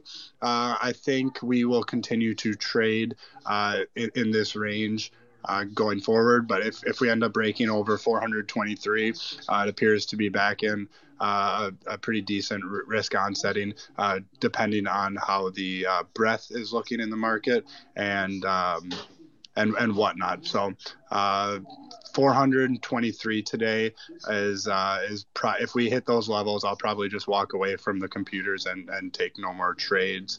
But we're getting close to that level to where long or follow through on the upside will be minimal for the rest of the day. That's what I got. Okay. Thank you, sir. Looks like Ben disconnected for a second. Perhaps he'll reconnect. I'll take this brief moment of an interlude to just let everyone know that there is so much coming up this week. If you enjoyed this space, this is just the start, just the taste.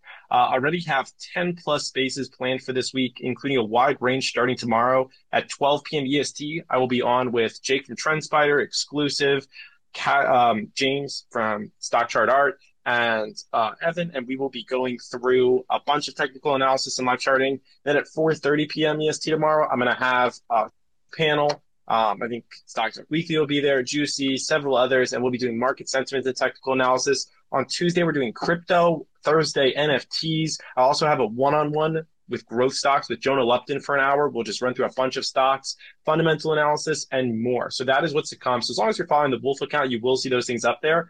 And then the easiest way to get notified when each one is going to be is to be on our Google Calendar. Again, this is the single best way to know when all of your favorite Twitter spaces are happening, is to DM either myself or my co-host Evan up here, Stock Market News, and just shoot us your email, make sure that's in there, and then just ask to be on our free Google Calendar. I already have like 20 to 30 people who DM me during this space. Mind you, there's over 1,300 already on this calendar.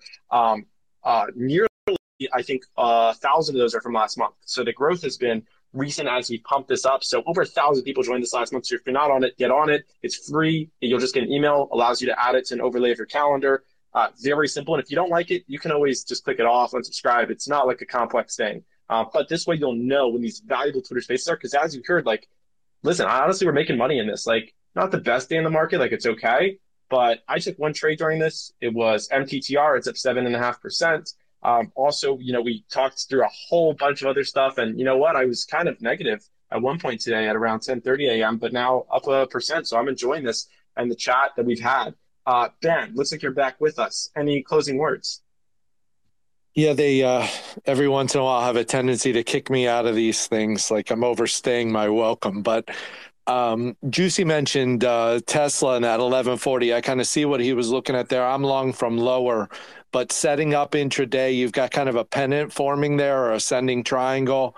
I definitely think that has potential for more upside if it can get above that 1140 mark. Kind of putting in that apex of the triangle right now. So we'll see which way it breaks. Okay. Anything else on your radar? No, I think that's it. We covered quite a few. Okay, awesome. And good luck with Matterport. It still looks great. I mean, I know Danny mentioned those levels above. Definitely want to be aware. 3270s, that kind of short term, but through there's probably another like 10% or close to it of upside. So right stock, right sector, right time, positive news flow there, and a lot of option flow into that name too. So looks good. Absolutely love to see it. Evan, I always like to go to you a little bit early on in these wrap-ups. So in case anybody has not already followed my co-host, Stock Market News, that's where you can get your breaking news without having to pay for a service. He will bring it right to you, drop it right on your timeline with regularity, host a ton of spaces, is always in and out, and like me, is on Twitter all day. Evan, any closing remarks? I appreciate the great words there. This was a weird spaces for me. I'm having a lot of technical problems on the back end. And, well, I took a bad Twitter trade, like I mentioned earlier, just me having a little bit of fun. We'll see if that pans out. I'm just chilling in that. I want to just reiterate, I love doing this Monday Spaces with Gav. It's become one of the best ones we get to do each week. Make sure you're following all of these speakers up here. This was an amazing panel. A couple people have had to drop off and come in and out. We've been live for almost 3 hours now. It will be 3 hours, so great content. Make sure you're following Wolf for more of these spaces, which, I mean, you're in here, you enjoy them, so better be following them and check out his personal account, Gav. Thank you so much, sir. And also shout out to all these people who kind of came in at the end. I saw Keith Kudis out. I see Catherine Ross in the audience. Catherine's awesome. You probably see her up at the top of your screen. If you're in here, she's got the blue check. We'll be doing a space with her on Wednesday at 3 p.m. EST with The Street. I'm sure we'll be talking over the Twitter news. And maybe by then, Evan's calls will have gone up and we can congratulate him on those. But yeah, Catherine is always good to have in spaces. And yeah, look at that MTTR run. Yo, Let's can we go. look at Gap now? GPS? Since we talked Okay, about that, it's up almost 4%. You guys see the reversal? From yeah, Gerg 10.35. catching bottoms. Gerg is taking names, catching bottoms. But Gap, right? I think this can go $30. Like, this is, like, I don't know why. Like, everyone seems to be ignoring Gap. But I think the way, like, Crocs ran this year, did you guys see that? Like, almost up 400%, 300%. I think Gap can make a similar move, so. But if you were to trade calls, then you'd probably go a little farther out. I would, but right now I'm only playing commons on Gap. Okay, commons on Gap. Gerg, anything else you wanted to say? Yeah, stay safe, don't over-average, and I do believe Spy and QQQ, both of them want to hit new all-time highs before the end of the year, at least twice, so I'm bullish, and I have been for a while now, but I wouldn't be surprised to see 2 or 3 new all-time highs. And don't panic, so look into restrictions, hedge yourself. You might see, like, if you have a lot of names that have been beaten down throughout the year, Baba, Palantir, Zoom, Skills, or any of these, especially these art names, I would consider getting out before December 15th. Because that's when you see a lot of tax loss harvesting, right? Like, that's my plan with Baba, right? Like, Baba, as soon as that breaks 130, I'm going big into 100 puts because after that, spot is 88. But, so people, right, when people are down a lot on these names, they like to just sell it, claim that against the taxes, and buy it back after a month. So, and usually they wait till 15th or 16th of December. So 10 days before Christmas. If you have these names, data down significantly, 60%, 50% from year to date, I would want to get out and buy it back. Yeah, it's a good point. I think I'm going to do a tax loss harvesting space. A lot of people, I'm sure in the audience, are very unfamiliar with what tax loss harvesting is, how, especially for larger portfolio managers at the end of the year, they will take losing positions and they will sell to be able to write those losses, and basically adjust their net gain and then not have to pay as many taxes. But people are often unfamiliar with that. So maybe we'll do a space on that. Yeah, we totally should. If you have a registered account, like TFSA or your other accounts in the US that are registered, that you don't pay taxes on, you don't get the benefits. So just keep that in mind. If you have any long-term investment accounts, like IRA, I think, you won't get those benefits because in Canada, if you use your TFS or RRSP, and these guys, like, you don't pay capital gains on them, and you can't claim losses against your taxes in these, so keep that in mind.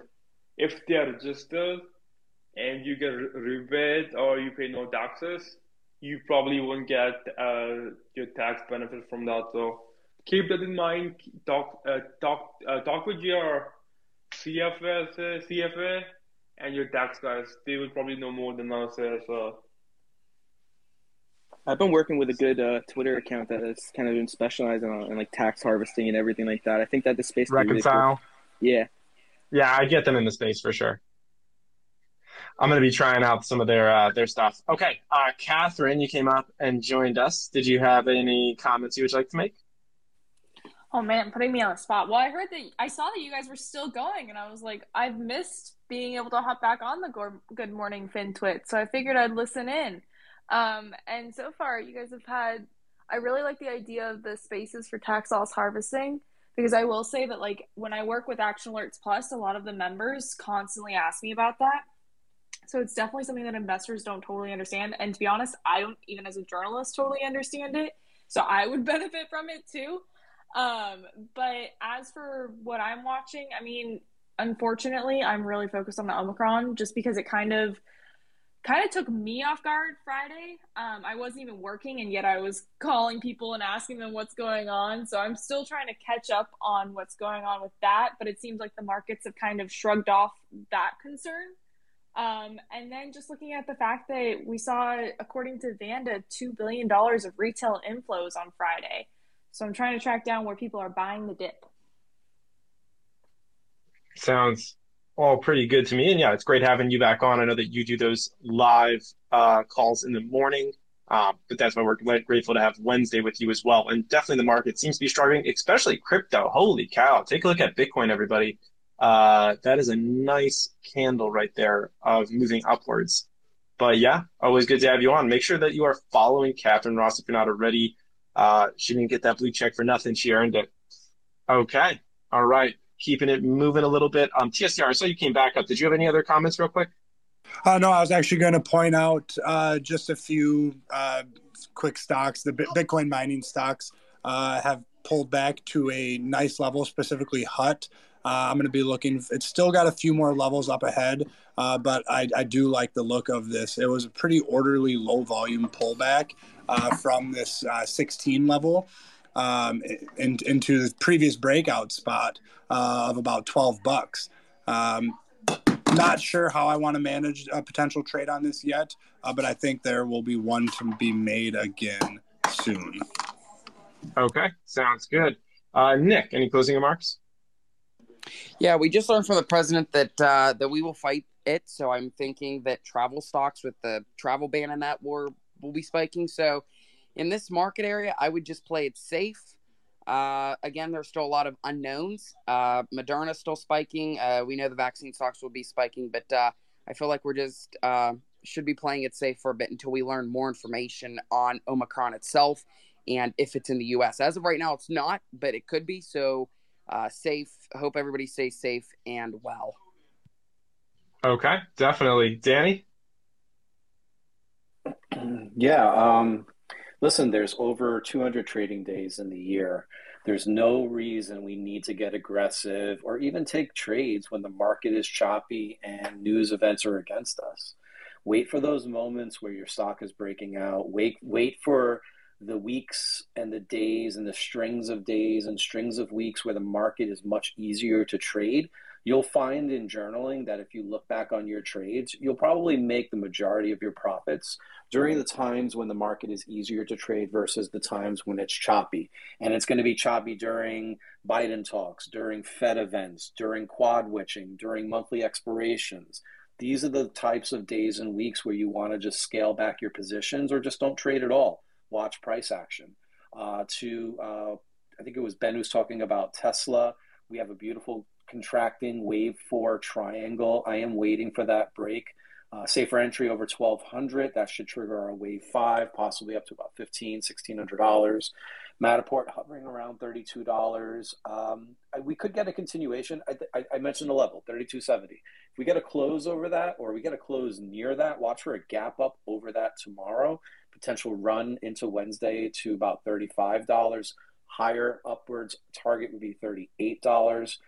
Did mention last night on Stock Talk Weekly's Twitter space that my pick of the week was XPEV. I still really like it, but my secondary picks were watch crypto and watch the crypto mining plays. I too like HUT as well, but I traded Mara pretty well, but I really like Riot from a technical setup. I do think Riot, once Bitcoin makes its big run, I think that's going to really run. And Ethereum up 10% now, so we're we're possibly getting ready to start a move back to all-time highs on crypto. So keep an eye out for that. And there was one other thing I just came across from Benzinga. Some of the top names to watch from this Omicron dip. Watch natural gas, Boyle, UNG. Definitely keep your eyes on the crypto mining space. And then your semiconductors. Definitely keep an eye on NVIDIA and AMD. And then some outside names, Etsy, Coin, I believe was mentioned earlier. Affirm, still holding on to those levels that we were talking about. So no dips to 100 on Affirm yet. So if we continue to consolidate here, watch for Affirm into the end of the year and beginning of next year to make a bigger move back up to the highs. So Gav, thanks again for having me. This is a new one for me, the Good Morning Monday FinTwit.